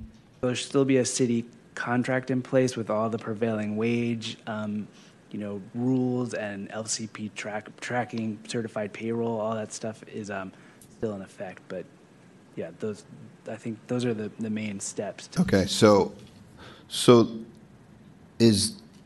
sorry if I mispronounced the name. He just spoke earlier. Is Carusu LLC self-performing some of this work?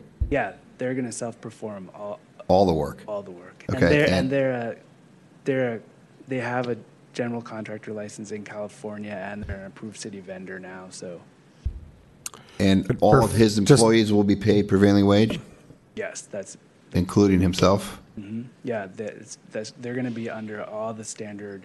It's going to be the same contracting procedure as we do for all of our projects. This just allows us to be able to use Karisu. Gabe, just to clarify, the architect also designed the first phase, which was the pagoda. And the pagoda was the actual construction work, I believe, was done by our carpenters and our painters. So, but for this phase, he's designing, and are any of our trades involved in supporting this phase as well? Yeah, we hope so. As a way to manage costs, we're going to try to use our gardening staff for much of the vegetation moving and like planting, and any work that we can assist in the project, we'll do in-house.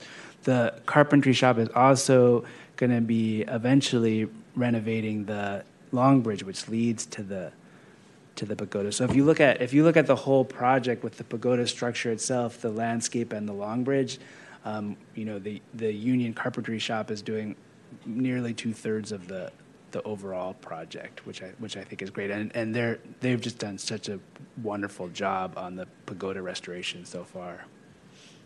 And how does it work when you do a sole source contract, as far as, because normally if you'd put it out to a competitive bid, you'd have an engineer's estimate.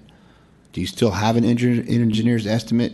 And is this bid in line with that? Yes. Based on, we've analyzed the cost based on similar projects in Golden Gate Park, and we have done a lot of boulder work with the signage boulders and similar large scale moving of those kind of items. So yes, it's well within this is a very unusual project, and that's why we're going this route. But yes, it fits within the typical budgeting for this kind of a project. Okay. I think that's all I have for now. Thank you, Commissioner Mazzola. I don't know, Stacy, did you have any luck with that? No. Oh, okay. I was going to share a little photo. I'll just hold it up as illustration here. Let's see.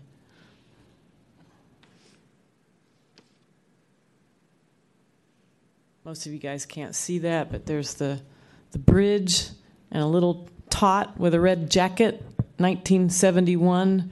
My very first act as a Rec and Park Commissioner, 51 years ago. I would think I'm going to have to say how old I was. I was 6, I think, and it was definitely the most spectacular thing I'd ever seen in my life. And even then, as a little tot, I got a sense of the sacredness of the space. And I'm really glad to hear this talked about with such sensitivity. And thank you so much to the the artists that were Horiichi Caruso, who phoned in. We very much respect the attitude that he has towards this project. So thank you. Any other? Okay, I'll take a motion on approving. So this. moved. And a second? You want to second it? Aye. No, you just say I a second. second. I Okay. second. All those in favor state aye. Aye. Aye. Any opposed? All right. It is so approved. Thank you. We are now on item 10, India Basin Shoreline Park, temporary mural placement.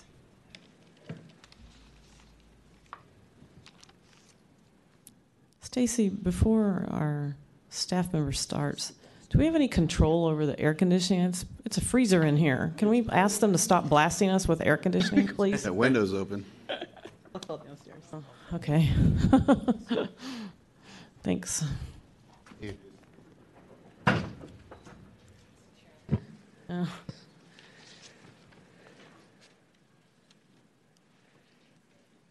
Okay, Hold on. ready. Nathan, When you please, are. before we start, Madam Yes. President, with your indulgence, Sarah Madeline's going to join for the final 2 items at the dais. I have a Great. recreation all-staff meeting at Kezar at All 12 right. o'clock, where I am All right. speaking.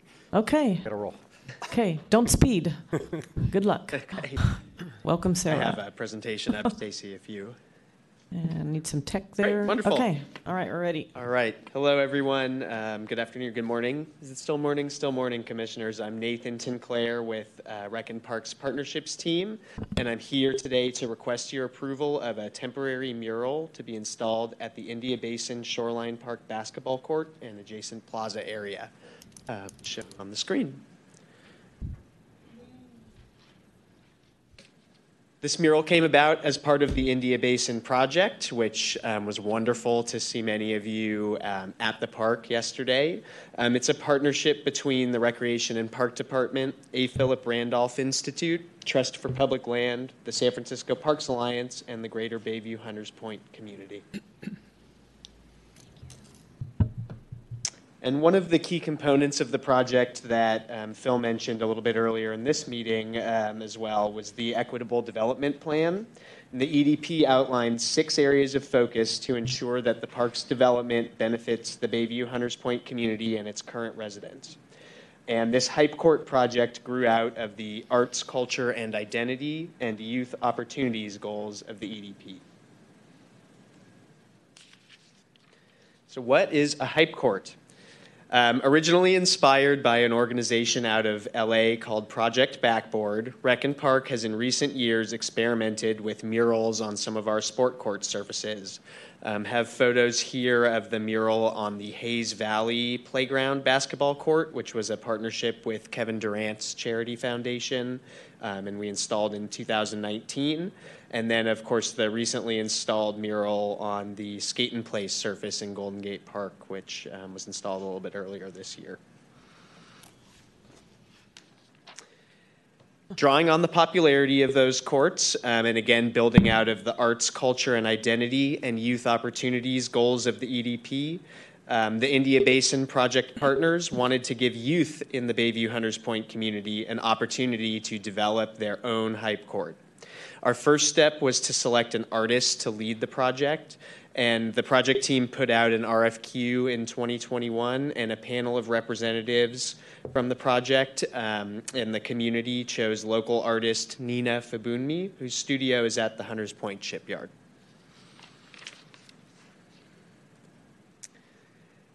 And next, we recruited 5 local high school youth to work with Nina to create the artwork. And we have an image of our youth artists at work in the park on your screen with their names. The team met at the park over 6 weekends in the summer of 2021 to develop a concept for the artwork using inspiration from sports, music, nature, and plants within the park itself and the greater community of Bayview Hunters Point. And here's a couple images of the artists at work and some of the initial concept sketches that they came up with.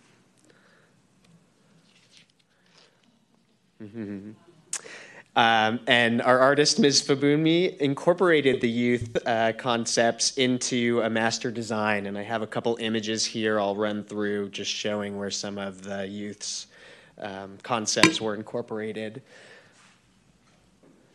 Love this image of the basketball player, which is pretty prominently featured in the final design. And then I really liked these images as well of inspiration that the youth artists got from jewelry that people were wearing in the park, which I think is really fun. So from there, Ms. Fabunmi used this overall design to develop 3 different mural options, which we shared with the broader community. They all had a mural adjacent to the basketball court, but one had no mural on the court itself, one had a simplified design on the court, and one had the full mural both on the adjacent plaza and the court, as the youth artists had originally proposed. And the project partners surveyed people at our May 2022 Sankofa Market and Community Day of Healing event in person, and also distributed this survey digitally via the India Basin Project newsletter, APRI's newsletter, as well as some other direct outreach to stakeholders. And we received 226 responses to our survey.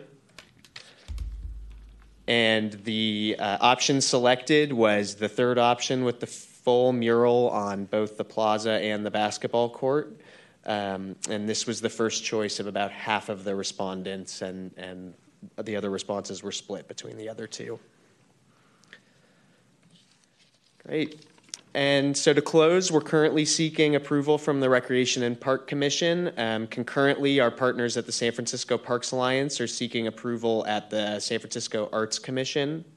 And once approved by these bodies, Rec and Park will execute a permit with the San Francisco Parks Alliance to allow the artists to install and maintain the work. We hope to paint the mural next month, and it will be installed by Ms. Fabunmi and 5 to 10 community members, with first priority going to the youth artists who worked on the design.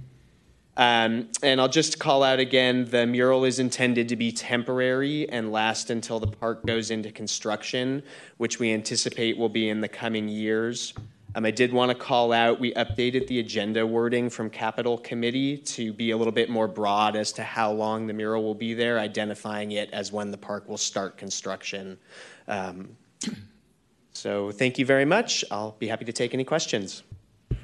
Do we have any public comment in the room? No. Do we have anyone on the line? We can go ahead and put them through.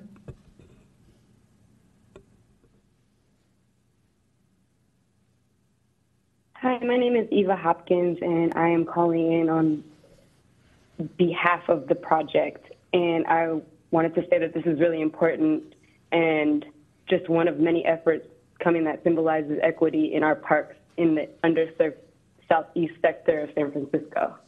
And that's it. Thanks. Thank you. There are no other callers with their hand raised, so public comment is... Oh, wait. One more. Go ahead and put them through.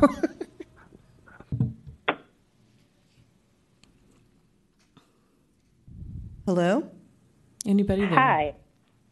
Go ahead. Hi, I'm sorry. I was having some technical difficulty. This is Maya Rogers. I'm a project manager from SF Parks Alliance. Can you hear me? Yes, please go ahead. Okay. I just want to echo what Eva also said. You know, I think oftentimes art is placed in areas that we see that. And I think this process has been very robust a very robust community process. So the community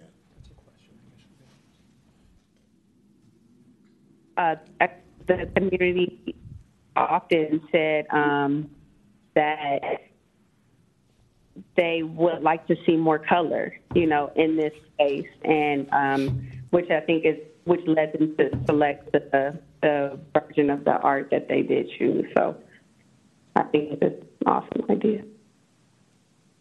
It's exciting. Thank you. Thank you. SF Gov, are there any other hands?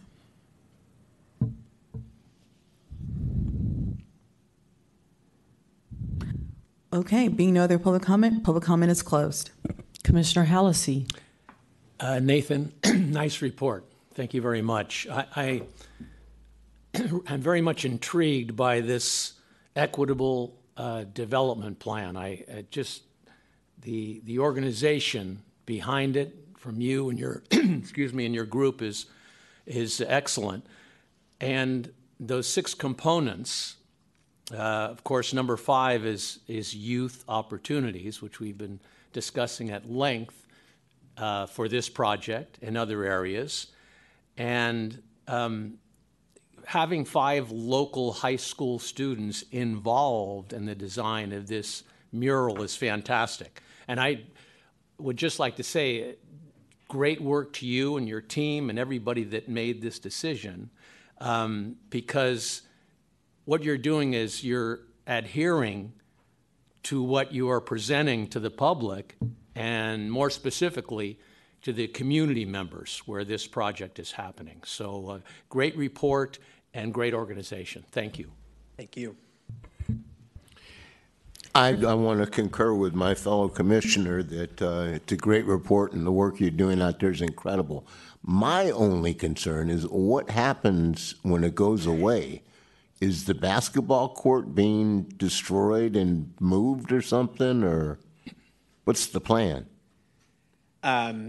I would defer if there's someone who has a little bit more knowledge of the capital project and how that might be included. I believe I have seen a basketball court in renderings, but do you want to speak to that, Sarah? Yes, Thank you. Commissioner. The new park on that location includes 2 basketball courts and a gathering area around the courts. The community feedback that we received was that folks didn't want just the basketball court, but a place to hang out and be able to watch. And so there's Sure. a covered area and seating around it. So I think if this court will go away with the construction, everyone has known that throughout the planning. I think if the murals become beloved, there's probably a conversation around having this or another type of mural on the existing basketball court, but there are 2 planned in the renovation. Okay, thank you. Yeah, I would love to see something similar to that with the future courts that are set up. So, thank you. Thank you. Commissioner Louie. Being a fan of basketball and color, is this design that you're showing us, Nathan, 1, 2, and 3, you mean all those colors are considered to be on the floor of the court, or like? So if you pull up, I now have pulled up, we thinking about that, we wanted to offer 3 different options of the final design to the community, right? And so if I go back 1, we had kind of no color, a simplified color, or the full mural, which is what the youth artists had designed. And the image with the full mural was selected the most out of those 3 in the community outreach that we did afterwards. One of the comments that the artists took into account in making this design was ensuring that the striping would be very visible, so it's easy to play on this. Yeah. I think this is a little bit more intricate than what we've done in the past, and I think this is a really awesome opportunity for us to try that, particularly knowing the court will be changed in a couple of years, right? And so I think we'll be interested to see how that plays out, but it's our feeling that we can do this with the line still showing and have basketball be harmonious with a design. I think the Hayes Valley Court's been extremely popular, and it's different than this. It's also quite colorful and a lot of different extra lines on it, and yeah. And you've heard back from the community that this is something they would enjoy too. Are you talking about for this? Yeah, for this all the design? colors on the court. Correct. Yeah. Basketball So player. we asked people in person at our May Sankofa Market and Community Day of Healing event, and then distributed a survey to folks on the India Basin newsletter, people in the leadership committee, and there were different opinions. I mean, all three of the options did get votes, but this did receive the most, and we're excited to give it a try. Very cool. Yeah. Thank you. All right, thank you. We can take action on this. Can I get a motion and a second to approve? So moved. Second. All those in favor say aye. Aye. Any opposed? Motion carries. Thank you, Nathan. We are now on item 11, Harding Golf Course LPGA agreement. Welcome, Dana.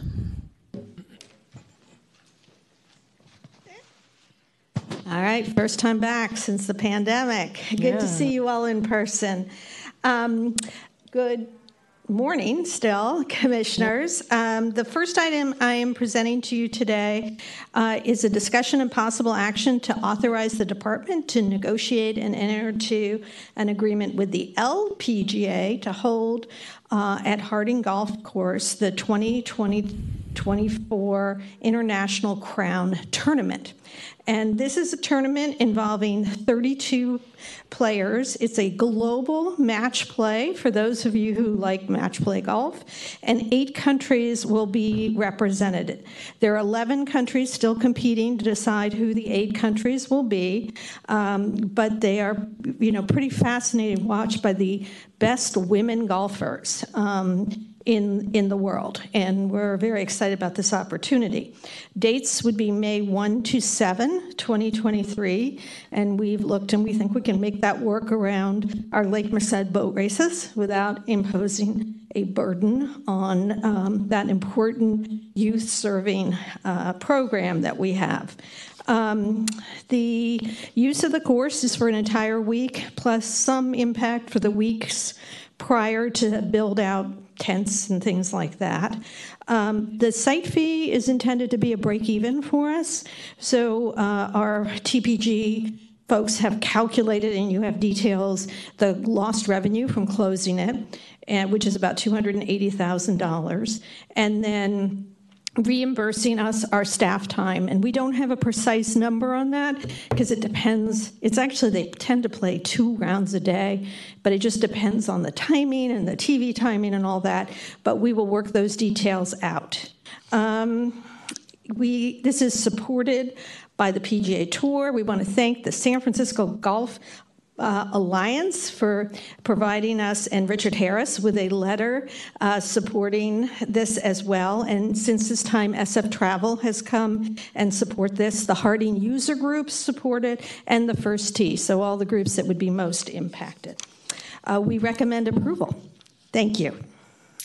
Thank you. Is there anyone in the room who would like to make public comment? Is there anyone on the line? Being no public comment is closed. Commissioner Louie. Commissioner Griffin. Yes, nice to see you, Dana. And it is 2023, right? Did I say? When you Yes. started, you said 2024. It's 2023. 2023. Thank you. Yeah. Is there any reimbursement for wear and tear on? Actually, it actually helps our courses. If you think about the level of play and the amount of love that goes in it, it's actually less play than we would normally have in a week on the course. And what about the TV stuff? It's really off-site. We have a very good plan. We've done these tournaments before in terms of what we need to do. Our team has built in any extra expense to set it up. And I do want to, I forgot to mention this, and I think an important part of this is that, keeping Harding in the spotlight is really important as one of the few public excellent courses. So these sorts of things heighten our maintenance in some ways. They're providing, there's a reimbursement for materials and supplies to do extra fertilization. If anything, the course will look beautiful. We're not worried about impact on the course. Okay.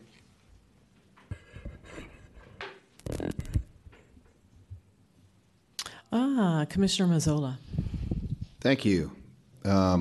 Thank you, Dana, for the report. This is an exciting item, having the LPGA here. And to follow up what was just discussed with Commissioner Griffin and yourself, I do believe that the course will be in better shape than it was when they got there. And that's a tribute to the staff at Harding Park, especially Kevin Tien, who really did a great job, a phenomenal job with the last PGA tournament that was there during the pandemic. He had a lot of things to deal with, and he's top notch. And I would welcome any tournament to come here with him running it and working with the LPGA and the PGA. So I think this is an exciting time, and we need to have more tournaments like this here. Like you said, it exemplifies our beautiful course in a beautiful city. So I'm all for this, and I'm excited that you guys brought this today, and I'll be voting yes. So thank you. I'd like to affirm what Commissioner Mazzola said. I went out there too and was quite impressed with the whole operation, and I got to talk with a lot of volunteers who were just so excited and happy to be there, and they were such great emissaries for San Francisco. So I don't know who puts the volunteers together, but they're doing a great job too. All right, so Commissioner Hallisey. Yes, Dana, I think this is fantastic. I attended the PGA tournament there as well. I got to watch some on the television, and the aerial views of Harding were spectacular. Do you know at this point that it will be a nationally televised event, possibly internationally televised event? This tournament is followed very closely around the world by these teams. Mm-hmm. I have the list of where the teams are potentially from. Let's see.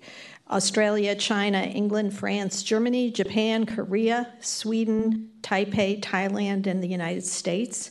And they do have followers that come with them. One of the reasons SF Travel is super excited about this. And it's not just the event being televised, it's the lead up to it from all the other tournaments going, which will highlight Harding.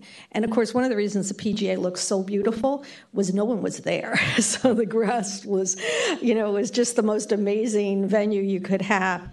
They do expect, fans to come out and enjoy this, and they're hoping to launch the marketing as soon as we get the approval done. So thank you. Yeah, no, this is going to be fantastic. Thank you. Any public comment? All right. I would like to hear a motion and a second to approve. So moved. Second.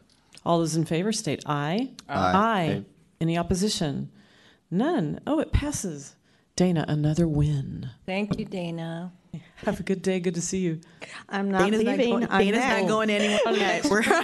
We're on item 12, Golden Gate Park, JFK Promenade. Oh, you get to talk on that one? Okay, go ahead. Yeah, no, I'm just trying to get it started. Yeah, the reason I kept going over here was I was trying to get my PowerPoint up and ready for this next one, in case you wondered why does she keep walking away? So I have with me my great colleague from our Capital Division, Dan Maurer, and we are going to tag team on this. And do you want to push for me and I'll push for you? Okay, cool. We're going to tag team on this, except I need to see my slides. So never mind. We're going to tag team on this and present an update to you on the JFK Promenade. Just a reminder, in case you could have forgotten after that wonderfully long meeting, in No. April 2022, the Board of Supervisors approved the permanent closure of JFK Drive in Golden Gate Park from Kezar to Transverse, creating a car-free promenade that was based on the recommendation of this commission. The department and SFMTA have been working together to ensure safe, equitable access to the park, and that when people arrive, they're greeted by a vibrant and welcoming space. And we're here to update you on that. So we have a number of things that are going on. We are experimenting with temporary activations that promote health, happiness, and well-being. These activations give us a chance to try and see what works. This is not the long-term complete solution, but to see what takes for the people. So they include art and design, food, social seating and tables, placing large box trees and interactive elements to see what works best. Because this is not just a closed road that people walk and bike on. This is actually going to become a promenade. Participants in our efforts to date have included SFMTA, Illuminate for the Arts, which you'll hear more about, Paint the Void, and both the department's Recreation Division and Capital Division, hence Dan is here, as well as musicians and local food purveyors. We also expect the Parks Alliance to help participate as well. All installations will be temporary. Dan, you want to take it right here? Does this mic work? Yeah.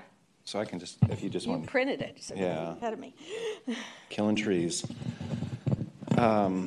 So improving entrances. So Dana's going to go through slides after I present here with a whole host of other. I have one more slide then. Oh. So before we get to improving entrances, you can tell we practiced. We have done some other things. We've worked on improving access because that was the #1 priority we heard. We have implemented the daily shuttle. We have put new taxi stands in the music concourse. We have created, Dan's team, 20 free Blue Zone parking spaces, as well as additional parking on Nancy Pelosi and MLK Drive. We've repaved walking surfaces and created an accessible path to the Tea Garden and curb ramps. The MTA restored the 21 Hayes bus to provide access easily from the Western Addition, Hayes Valley, and the Tenderloin. And we've been working with the BORP organization, which has an adaptive cycling program to provide free cycles for folks who want to come and try them on the weekends. Now, Dan. Great, thanks, Dana. Yeah, so the elements I'm going to present here are focused on items that the Capital Division is working on in concert with the larger team on all these temporary improvements and placemaking spaces. But what we're working on, and if you've been out there recently, you've probably seen that we've removed a lot of what we call sign clutter in the park, taking down signs that aren't required any longer, so that we're cleaning the space up and turning it into a park. The other things we're doing are removing some of the roadway striping that is no longer required. So we're cleaning that space up and making it a cleaner surface and easier to read for the people who are using it when they're cycling and skateboarding and walking and jogging through the space. And so the other things that we're doing is we're going to put new paint at entrances. And the two areas that we're focused on specifically, you'll hear others in the presentation, are at Kezar and JFK as you enter the park there, and then at 8th Avenue, just to the east and west of 8th Avenue. And what we're trying to do is provide some pause points where people can basically stop, enjoy the space, control some traffic conditions that are currently out there, and make it a friendlier, more inviting park space. And in those locations, I think Dana alluded to before, we're looking to put chairs and trees, tables, and also some play elements like a concrete ping pong table and cornhole elements, so that people can actually stop and enjoy the space rather than just passing through it. The other thing that we're doing too is, if you've been through the park, and during the whole COVID period, we put up a bunch of temporary barricades throughout the park during the closed section, and there's probably 8 or 9 different variations of those type of structures, from A-frame signs to traditional roadway barricades, concrete barricades, and such. And what we want to do is clean that up so it's less clutter in the park. And so what we're proposing to do is put more decorative concrete barricades out there. So we have decorative K-rail barricades, which are smaller and more ornate than the traditional ones, and then some concrete ballers that we're calling. They're concrete spheres.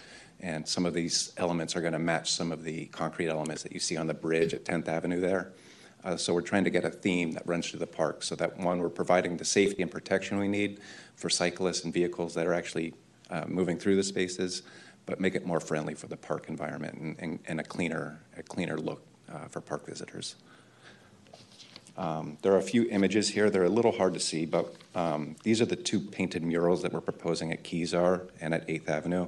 We're trying to emulate the Park Shuttle mural that was done there, so you can see that the color palettes and kind of the shapes are emulating our Park Shuttle bus wrap, and it's the 150th anniversary logo that we were using as well. So we're building upon that theme.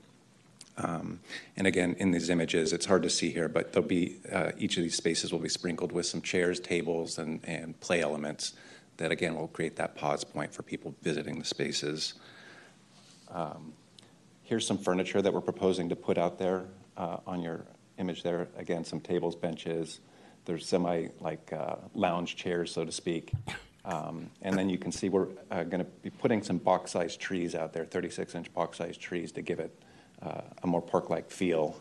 Those will be temporary in nature as well, and we're going to try those out and see whether or not they last as long as I think they will.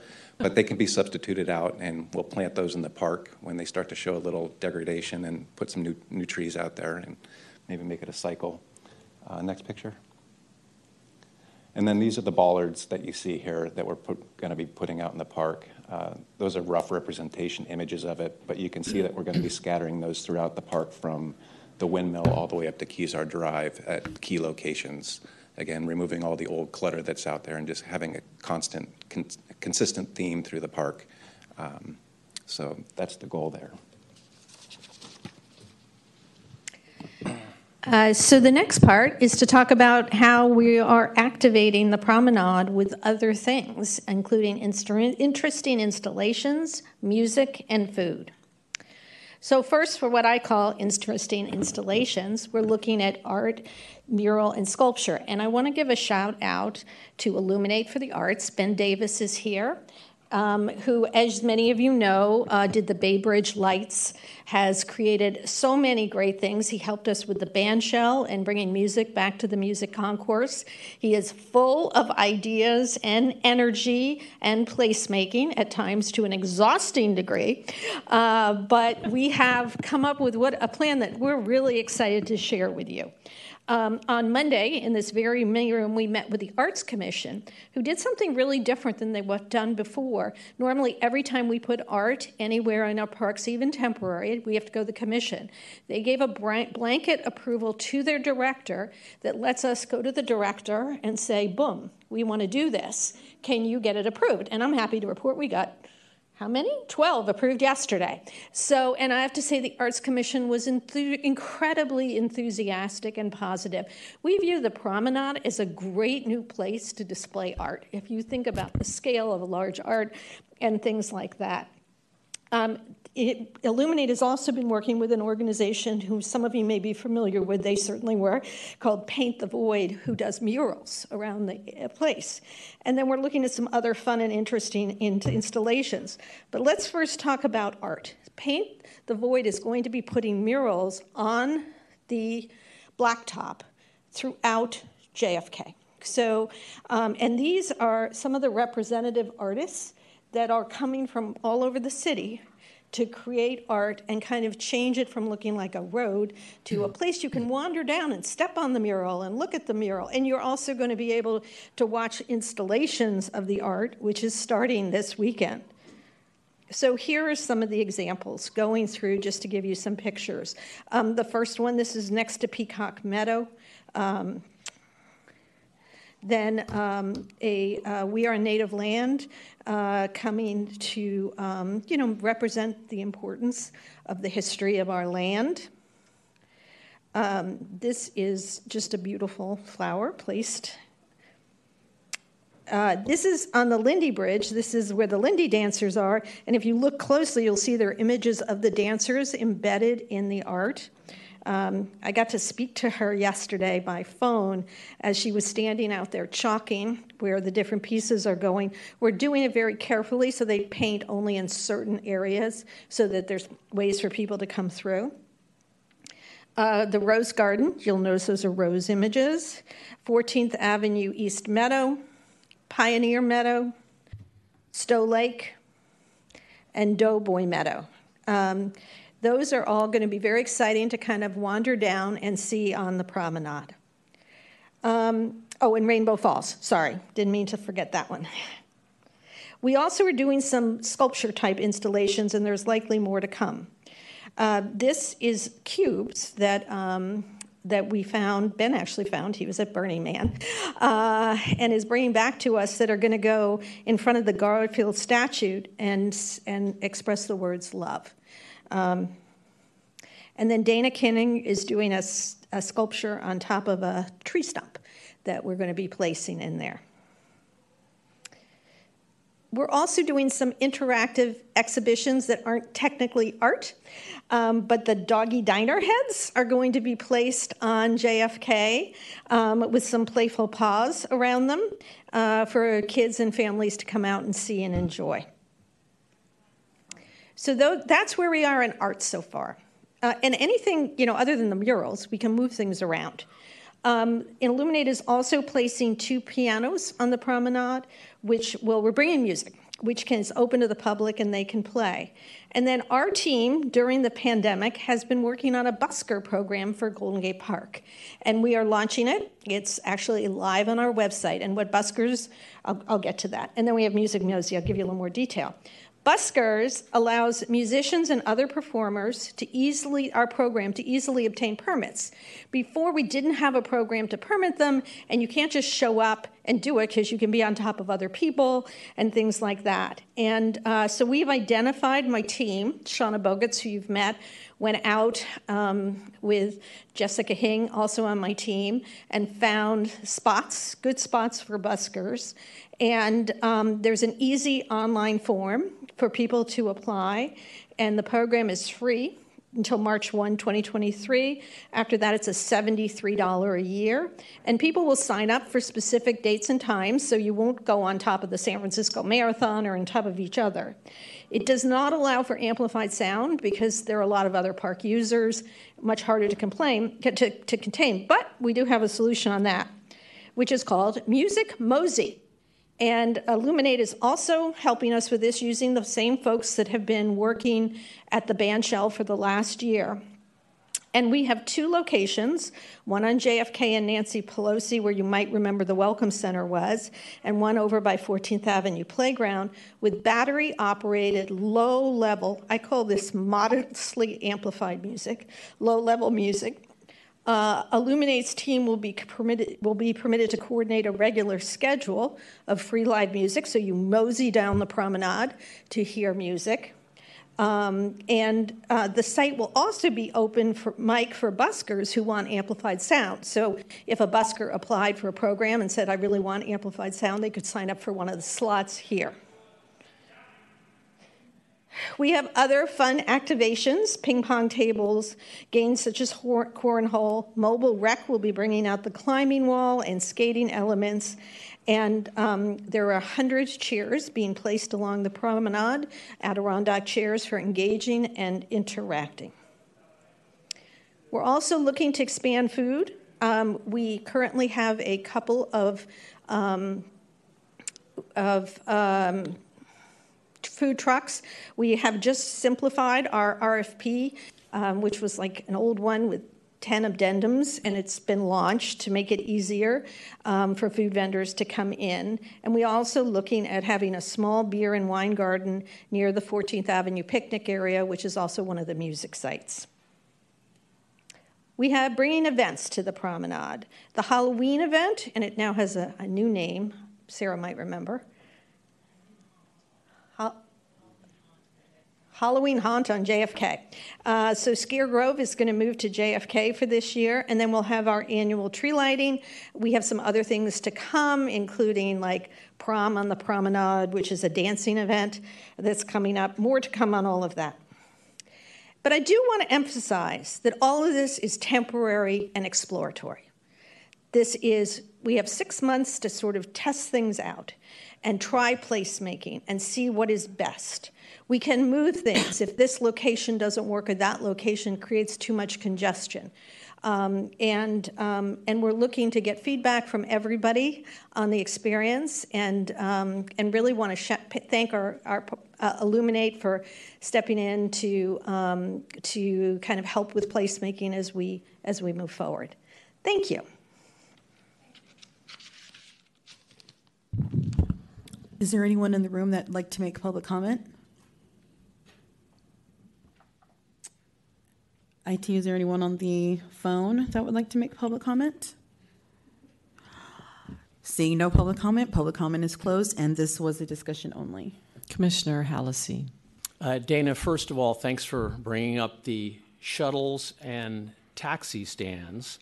At the lengthy meeting with MTA over the closure of JFK, I made the point, not agreed upon by many, but I made the point that I felt that the closure of JFK was more a transportation issue than a recreational issue, so that folks can get to these great attractions we have in that stretch, and I still believe that.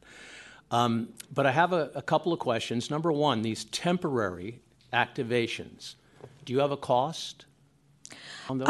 Well, we're issuing the permits for those activations to Illuminate, who raises money to put activations throughout the city, and so there's not cost to that. For what Dan's done, which is creating a safer entryway, the budget. I don't have our figures off the top of my head, but the idea is that all the elements that we're buying, with the exception of putting paint on the ground, are mobile and can be reutilized in our park system.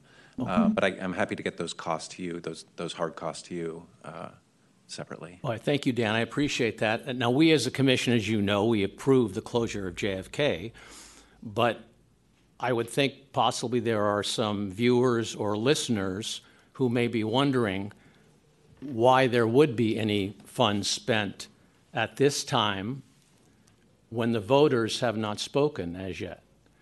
And I mean, that's a question I have. Now, Dan, though, actually, I think you answered that what the outlay that will be made now, regardless of the decision in November, and as I said, we are on board. The commission voted to close JFK, but the outlay of funds at this time, suppose the voters go against us, you're saying that all of the things purchased could be used throughout the park system in the Absolutely. future. Okay. Other than paint. Okay. Other than the paint and the grinding work that's happening on the asphalt, obviously. And MTA is covering the cost of that effort because they're doing it with their in-house staff. Okay, very good. All right, thank you. Commissioner Griffin. Actually, I had some of the same questions that Commissioner Hallisey had about the cost. I guess the last question I had that hasn't really been answered is, Danny, you gave a great presentation, but it didn't seem like a presentation of temporary anything. It seemed like quite a presentation of a permanent change. And let me go through that. The paint that they're using would not.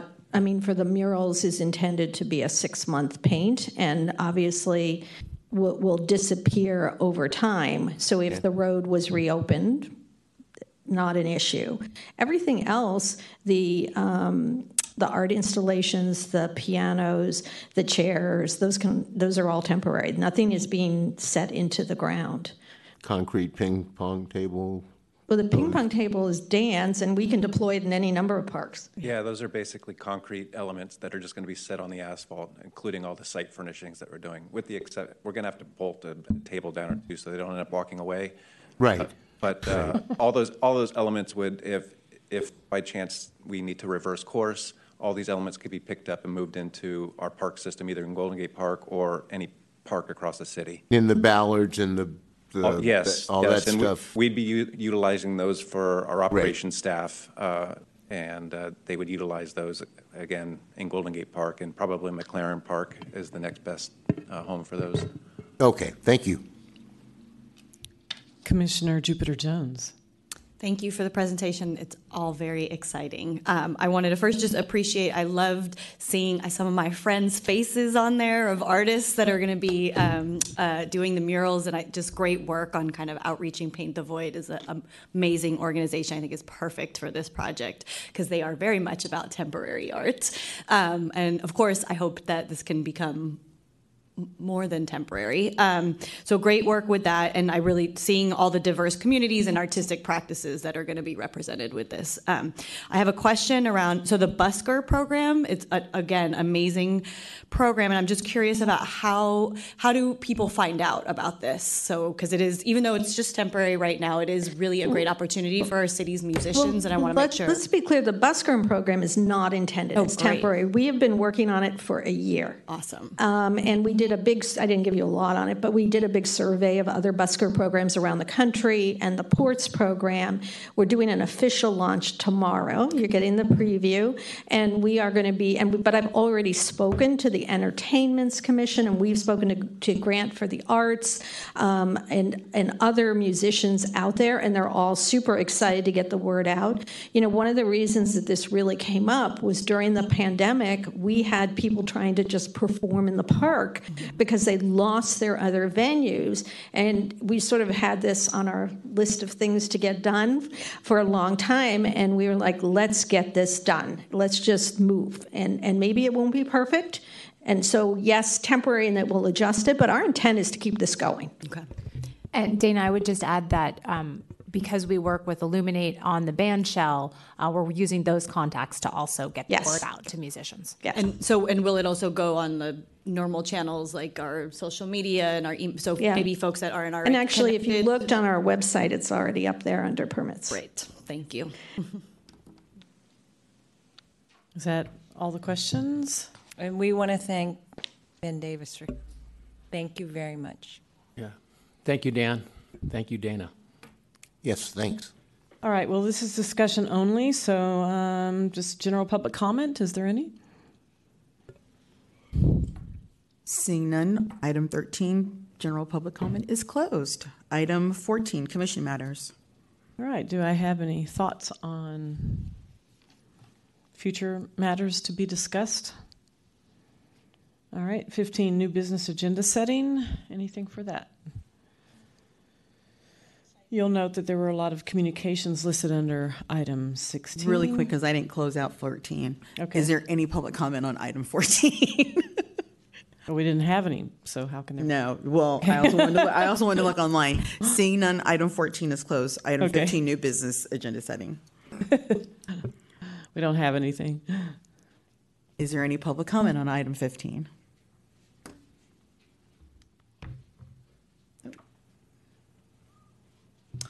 Seeing none, item 15 is closed. And item 16, communications. Is there any public comment? Comment on communications. No hands raised. On communications? You gotta step up to the mic. Send emails in, and have Yes. you guys read these emails, just out of curiosity? Yes, it's in our packet. Have you read all of them? You've read the I whole read the thread of emails I read the ones that are forwarded to us, yeah. that are important, That are forward, that are everything that's that sent were to me, forward, I that were read. forwarded to you. I see. Okay, I'm just curious. Thank you, Susie. Is there anyone on the line with the hand raised?